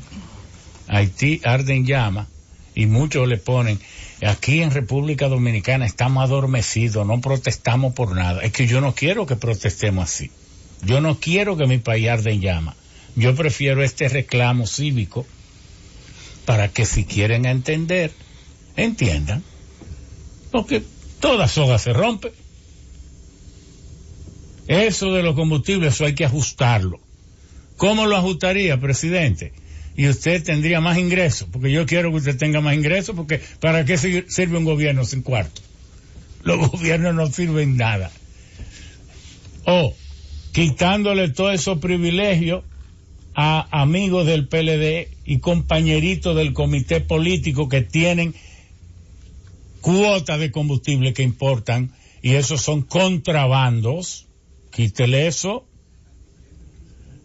Compañías que importan combustible y le traspasan combustible a otros, compañías que tienen, digo por el tamaño, digo para generar electricidad y cosas, tienen exenciones, y entonces le traspasan esos combustibles a otras compañías, porque yo sé dónde comprar aquí gasoil a 30 pesos menos. Yo no lo compro porque yo no soy contrabandista ni quiero estar fuera de la ley, pero aquí todo el mundo sabe que eso se hace. Hoy, ¿por qué tenemos que tener un país de mentira? Por eso que tenemos esas feas imágenes. Vamos a administrar y a dirigir este país con seriedad, que hoy ningún país puede fundamentar su prosperidad en el delito. Ningún país puede fundamentar su prosperidad en el delito. Hay demasiadas naciones ricas en el mundo que han entendido que la transparencia es la forma correcta de vivir, y eso lo están imponiendo. Entonces no nos pongamos de ridículo. Ridículo es robarse las elecciones, ridículo es manipular la Junta Central Electoral, ridículo es el contrabando, pero antes que ridículo también es un crimen, y eso hace daño también al propio gobierno. El gobierno se hace daño por favorecer a un amigo. Eso no es correcto. Porque el privilegio de uno es la miseria de miles. ¿De dónde viene la grande riqueza de lo que se hacen ricos en el Estado? Robándole la vida a los pobres. Porque en el país donde no se cumple la ley, se pierde la única oportunidad para que a los pobres les llegue lo poco que les debe tocar. Porque cuando se viola la ley, los pobres se quedan sin nada. Porque, ¿qué significa violar la ley? Dejar de cumplirla. Y la dejan de cumplir para perjudicar los ricos, los poderosos. No, la dejan de cumplir para perjudicar los pobres. Entonces, sépase que una violación a la ley es un crimen de lesa humanidad. Y eso es lo que nosotros tenemos que aprender. Vamos a la pausa. Están los sabios en la Z. Sigue los sabios en la Z. Bueno, siempre en los programas que duran tanto tiempo como este, pues nos entretenemos en las pausas. Y entonces, hay un comentario que queremos hacer. Se ve la poca conciencia que tiene República Dominicana todavía en el tema de la inocuidad, de la producción con calidad y todo eso. Que una de las páginas que debería tener más seguidores, el Programa Exporta Calidad, y apenas tiene 551. 2000. No, aquí yo la tengo abierta, la estoy mirando aquí. Ustedes han puesto 1049 tweets. La de Facebook. La de Facebook. No, de Instagram. Sí, y entonces, no la de Twitter. Y entonces apenas tiene 551 seguidores. ¿Qué quiere decir? Que no la están usando. Por eso es tan importante este programa. Por eso es tan importante que ustedes, los líderes, jóvenes y maduros, empiecen a ser conscientes en Z Deportes de que cada productor, no importa el tamaño, debe tener un vínculo con esto, un interés. Yo tuve el privilegio de estudiar en Kansas, uno de los lugares donde yo estudié, en Estados Unidos. Y Kansas, el pueblecito se llama Lawrence, donde está the Kansas University. Y eso es, usted puede recorrer 1000 kilómetros, eso parece una mesa, en el centro de Estados Unidos. Y eso es una siembra de maíz y de trigo y de todas las cosas, y yo trabajaba en mis vacaciones, me iba a esas casas de campesinos, ellos me alojaban, yo en vacaciones no tenía la residencia de la universidad porque yo tenía una beca, a mí quien me becó fue una Chocín, el sindicato de choferes, y entonces, y me respaldaba también la Fundación de Crédito Educativo. Entonces, yo trabajaba allí en granjas y veía cómo Mr. Clark, que era el dueño, en el sótano empezaban las computadoras y él siempre estaba metido allí. Yo bajaba también y él le daba seguimiento a los precios, a los per bushels, por los se vende allá el maíz en bushels. ¿Cómo que se llama eso? En bushels son como 72 libras, una cosa así. Esa es la medida que se usa ya. Toda la producción de soya, de maíz, de centeno y todo se vende en bushels. Bueno, entonces le daban seguimiento a todo el costo de la preparación de la tierra, de la siembra, porque ya todo es un contrato. Viene alguien y le contrata la preparación de la tierra, viene otro y contrata la siembra con semillas certificadas, y bueno, todo es así. Sin tecnología es difícil producir, por pequeño que usted sea. Vamos a oír ahora a Angelita, es de allá de Rancho Arriba, Angelita Silva, y Angélica Silva, y tiene también en Rancho Arriba una planta de procesamiento de cosechas, de empaque, ají de morrones, de tomates, pepinos, etcétera.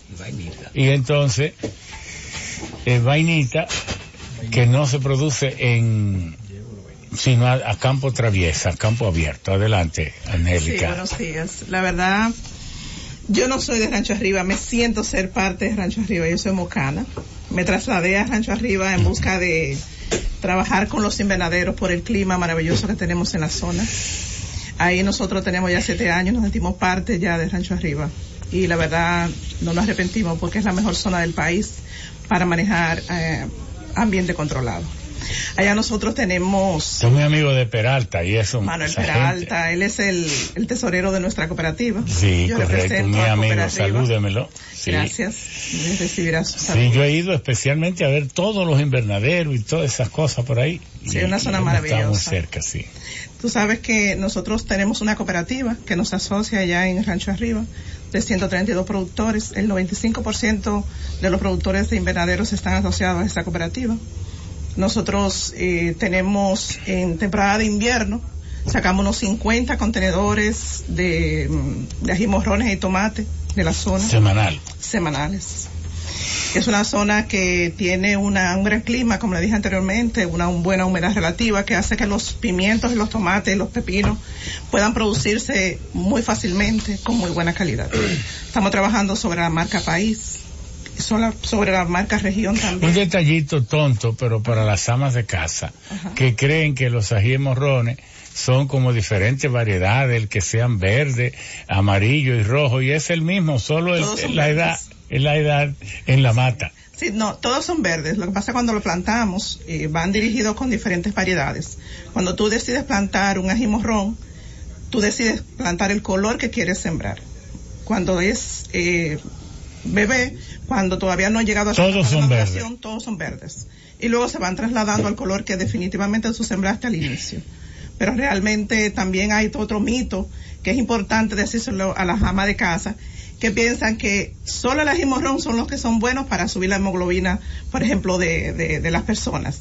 Y al final es interesante saber el protocolo que se maneja con la fertilización que se utiliza para esos pimientos. Y a todos se le da un mismo tratamiento. De hecho, los de colores tienen un nivel mayor de exigencia de cantidad de fertilizante que el mismo rojo. Y la verdad, cuando tú estás consumiendo un ají morrón, tienes una gran ventaja porque tú estás consumiendo todos los nutrientes que el cuerpo necesita, porque lleva un control fitosanitario y de fertilización adecuada. Nosotros allá estamos trabajando fuertemente con lo que es la cosecha de invierno para este año. Tenemos varios comercializadores, como todos los años, detrás de nosotros, de nuestros productos. Y estamos trabajando conjuntamente con IES, con algunas cosas, por ejemplo, con las certificaciones, para que todos nuestros productores tengan la misma capacidad e igualdad de poder exportar su producto con la misma calidad y la misma inocuidad y poder seguir representando a nuestro país con una buena alta calidad de inocuidad hacia los Estados Unidos y Canadá, que es que mayormente nosotros exportamos los ajíes morrones, tomate y pepino. Y vainita. Sí, la vainita, vamos a hablar un poco más para separar los dos temas, porque voy a hablar un poco de lo que es ají morrón, lo que es invernadero y también lo que es los vegetales orientales. Aquella crisis, aquel desplome que hubo por la mosca del Mediterráneo, que se cayó las exportaciones, ¿verdad? Sí. Ya eso se superó. Sí, realmente nosotros ahora mismo ya superamos esa parte, gracias a Dios estamos libres de la mosca y también estamos libres de las detenciones que teníamos en ese tiempo. Nosotros ahora mismo tenemos 2.7 millones de metros de invernaderos actualmente. Yo la verdad que sufrí una decepción porque yo fui a ver esto, porque vengo luchando mucho por eso, pero cuando fui y iba saliendo, me dicen unos amigos que andaban conmigo, oye, pero esto da pena.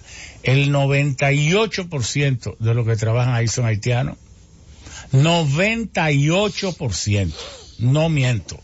98%. De manera que creando el empleo Haití, incentivando el problema de la inmigración. Eso es grave, eso. Eso no es un problemita cualquiera. Eso, entonces, ¿cómo vamos a resolver el problema de la miseria, de la pobreza, si nuestra tecnología más avanzada en el campo agrícola, la más avanzada, sus empleados, el 98% es haitiano? Entonces, ¿de qué vale? De hecho, es muy interesante que te diga algo. Nosotros como sector estamos luchando incluso para también en nuestras plantas empacadoras nosotros poder tener un porcentaje, según dice la ley, de lo que realmente debe ser para nuestros empleados. Es que la ley es clara, es 80-20. Claro que sí. De hecho, nosotros como pueblo, somos un pueblo muy pequeño, y como dices, la mayoría de personas que trabajan son haitianos. Y nosotros hemos solicitado varias veces tener una estancia infantil, porque muchas mujeres quieren trabajar en las empacadoras y no pueden, pues no tienen cómo cuidar. ¿Cómo que no han podido conseguir? No hemos podido conseguir una estancia infantil en la Pero zona. Bueno, y tenemos 3 eso es el Ministerio de Salud, ¿verdad? Sí, intervienen y en el esa Ministerio de Educación. Sí. Bueno, Ahora ahí mismo tienen no tenemos oportunidades de servirle al país. Y la mayoría de las mujeres a veces comienzan su trabajo con la necesidad que tienen para trabajar, para llevar un sustento adicional a la casa. Pero tienen al poco tiempo porque ya la persona que se lo cuida, que la mamá que se lo cuida no la cuida y ya tiene que dejar el trabajo. Entonces, cuando íbamos nosotros, que salimos de ahí, nos fuimos a unos colmados que había. Entonces estábamos tomando unos refrescos y dicen ellos, digan algo, don Ramón. Digo, ¿qué debo decir? Nosotros vendemos poca cosa. ¿Por qué? Este pueblo debería ser próspero y nosotros deberíamos tener un gran dinamismo económico. Digo yo, y con todo, usted no vio que son todos haitianos, ¿sí? Con 100 libras de trigo, de harina, ellos se pasan la semana, entonces no compran nada. Y es falso, dígale al presidente que es falso que en Rancho Arriba hay prosperidad, todo eso es mentira. Oiga, así mismo nos dijo la gente. Y es verdad que hay más de 2.400.000 metros cuadrados de invernadero. Con proyección a 3 millones a final de año. De 3 millones, pero ¿de qué sirve eso si a la sociedad dominicana no le está rindiendo nada?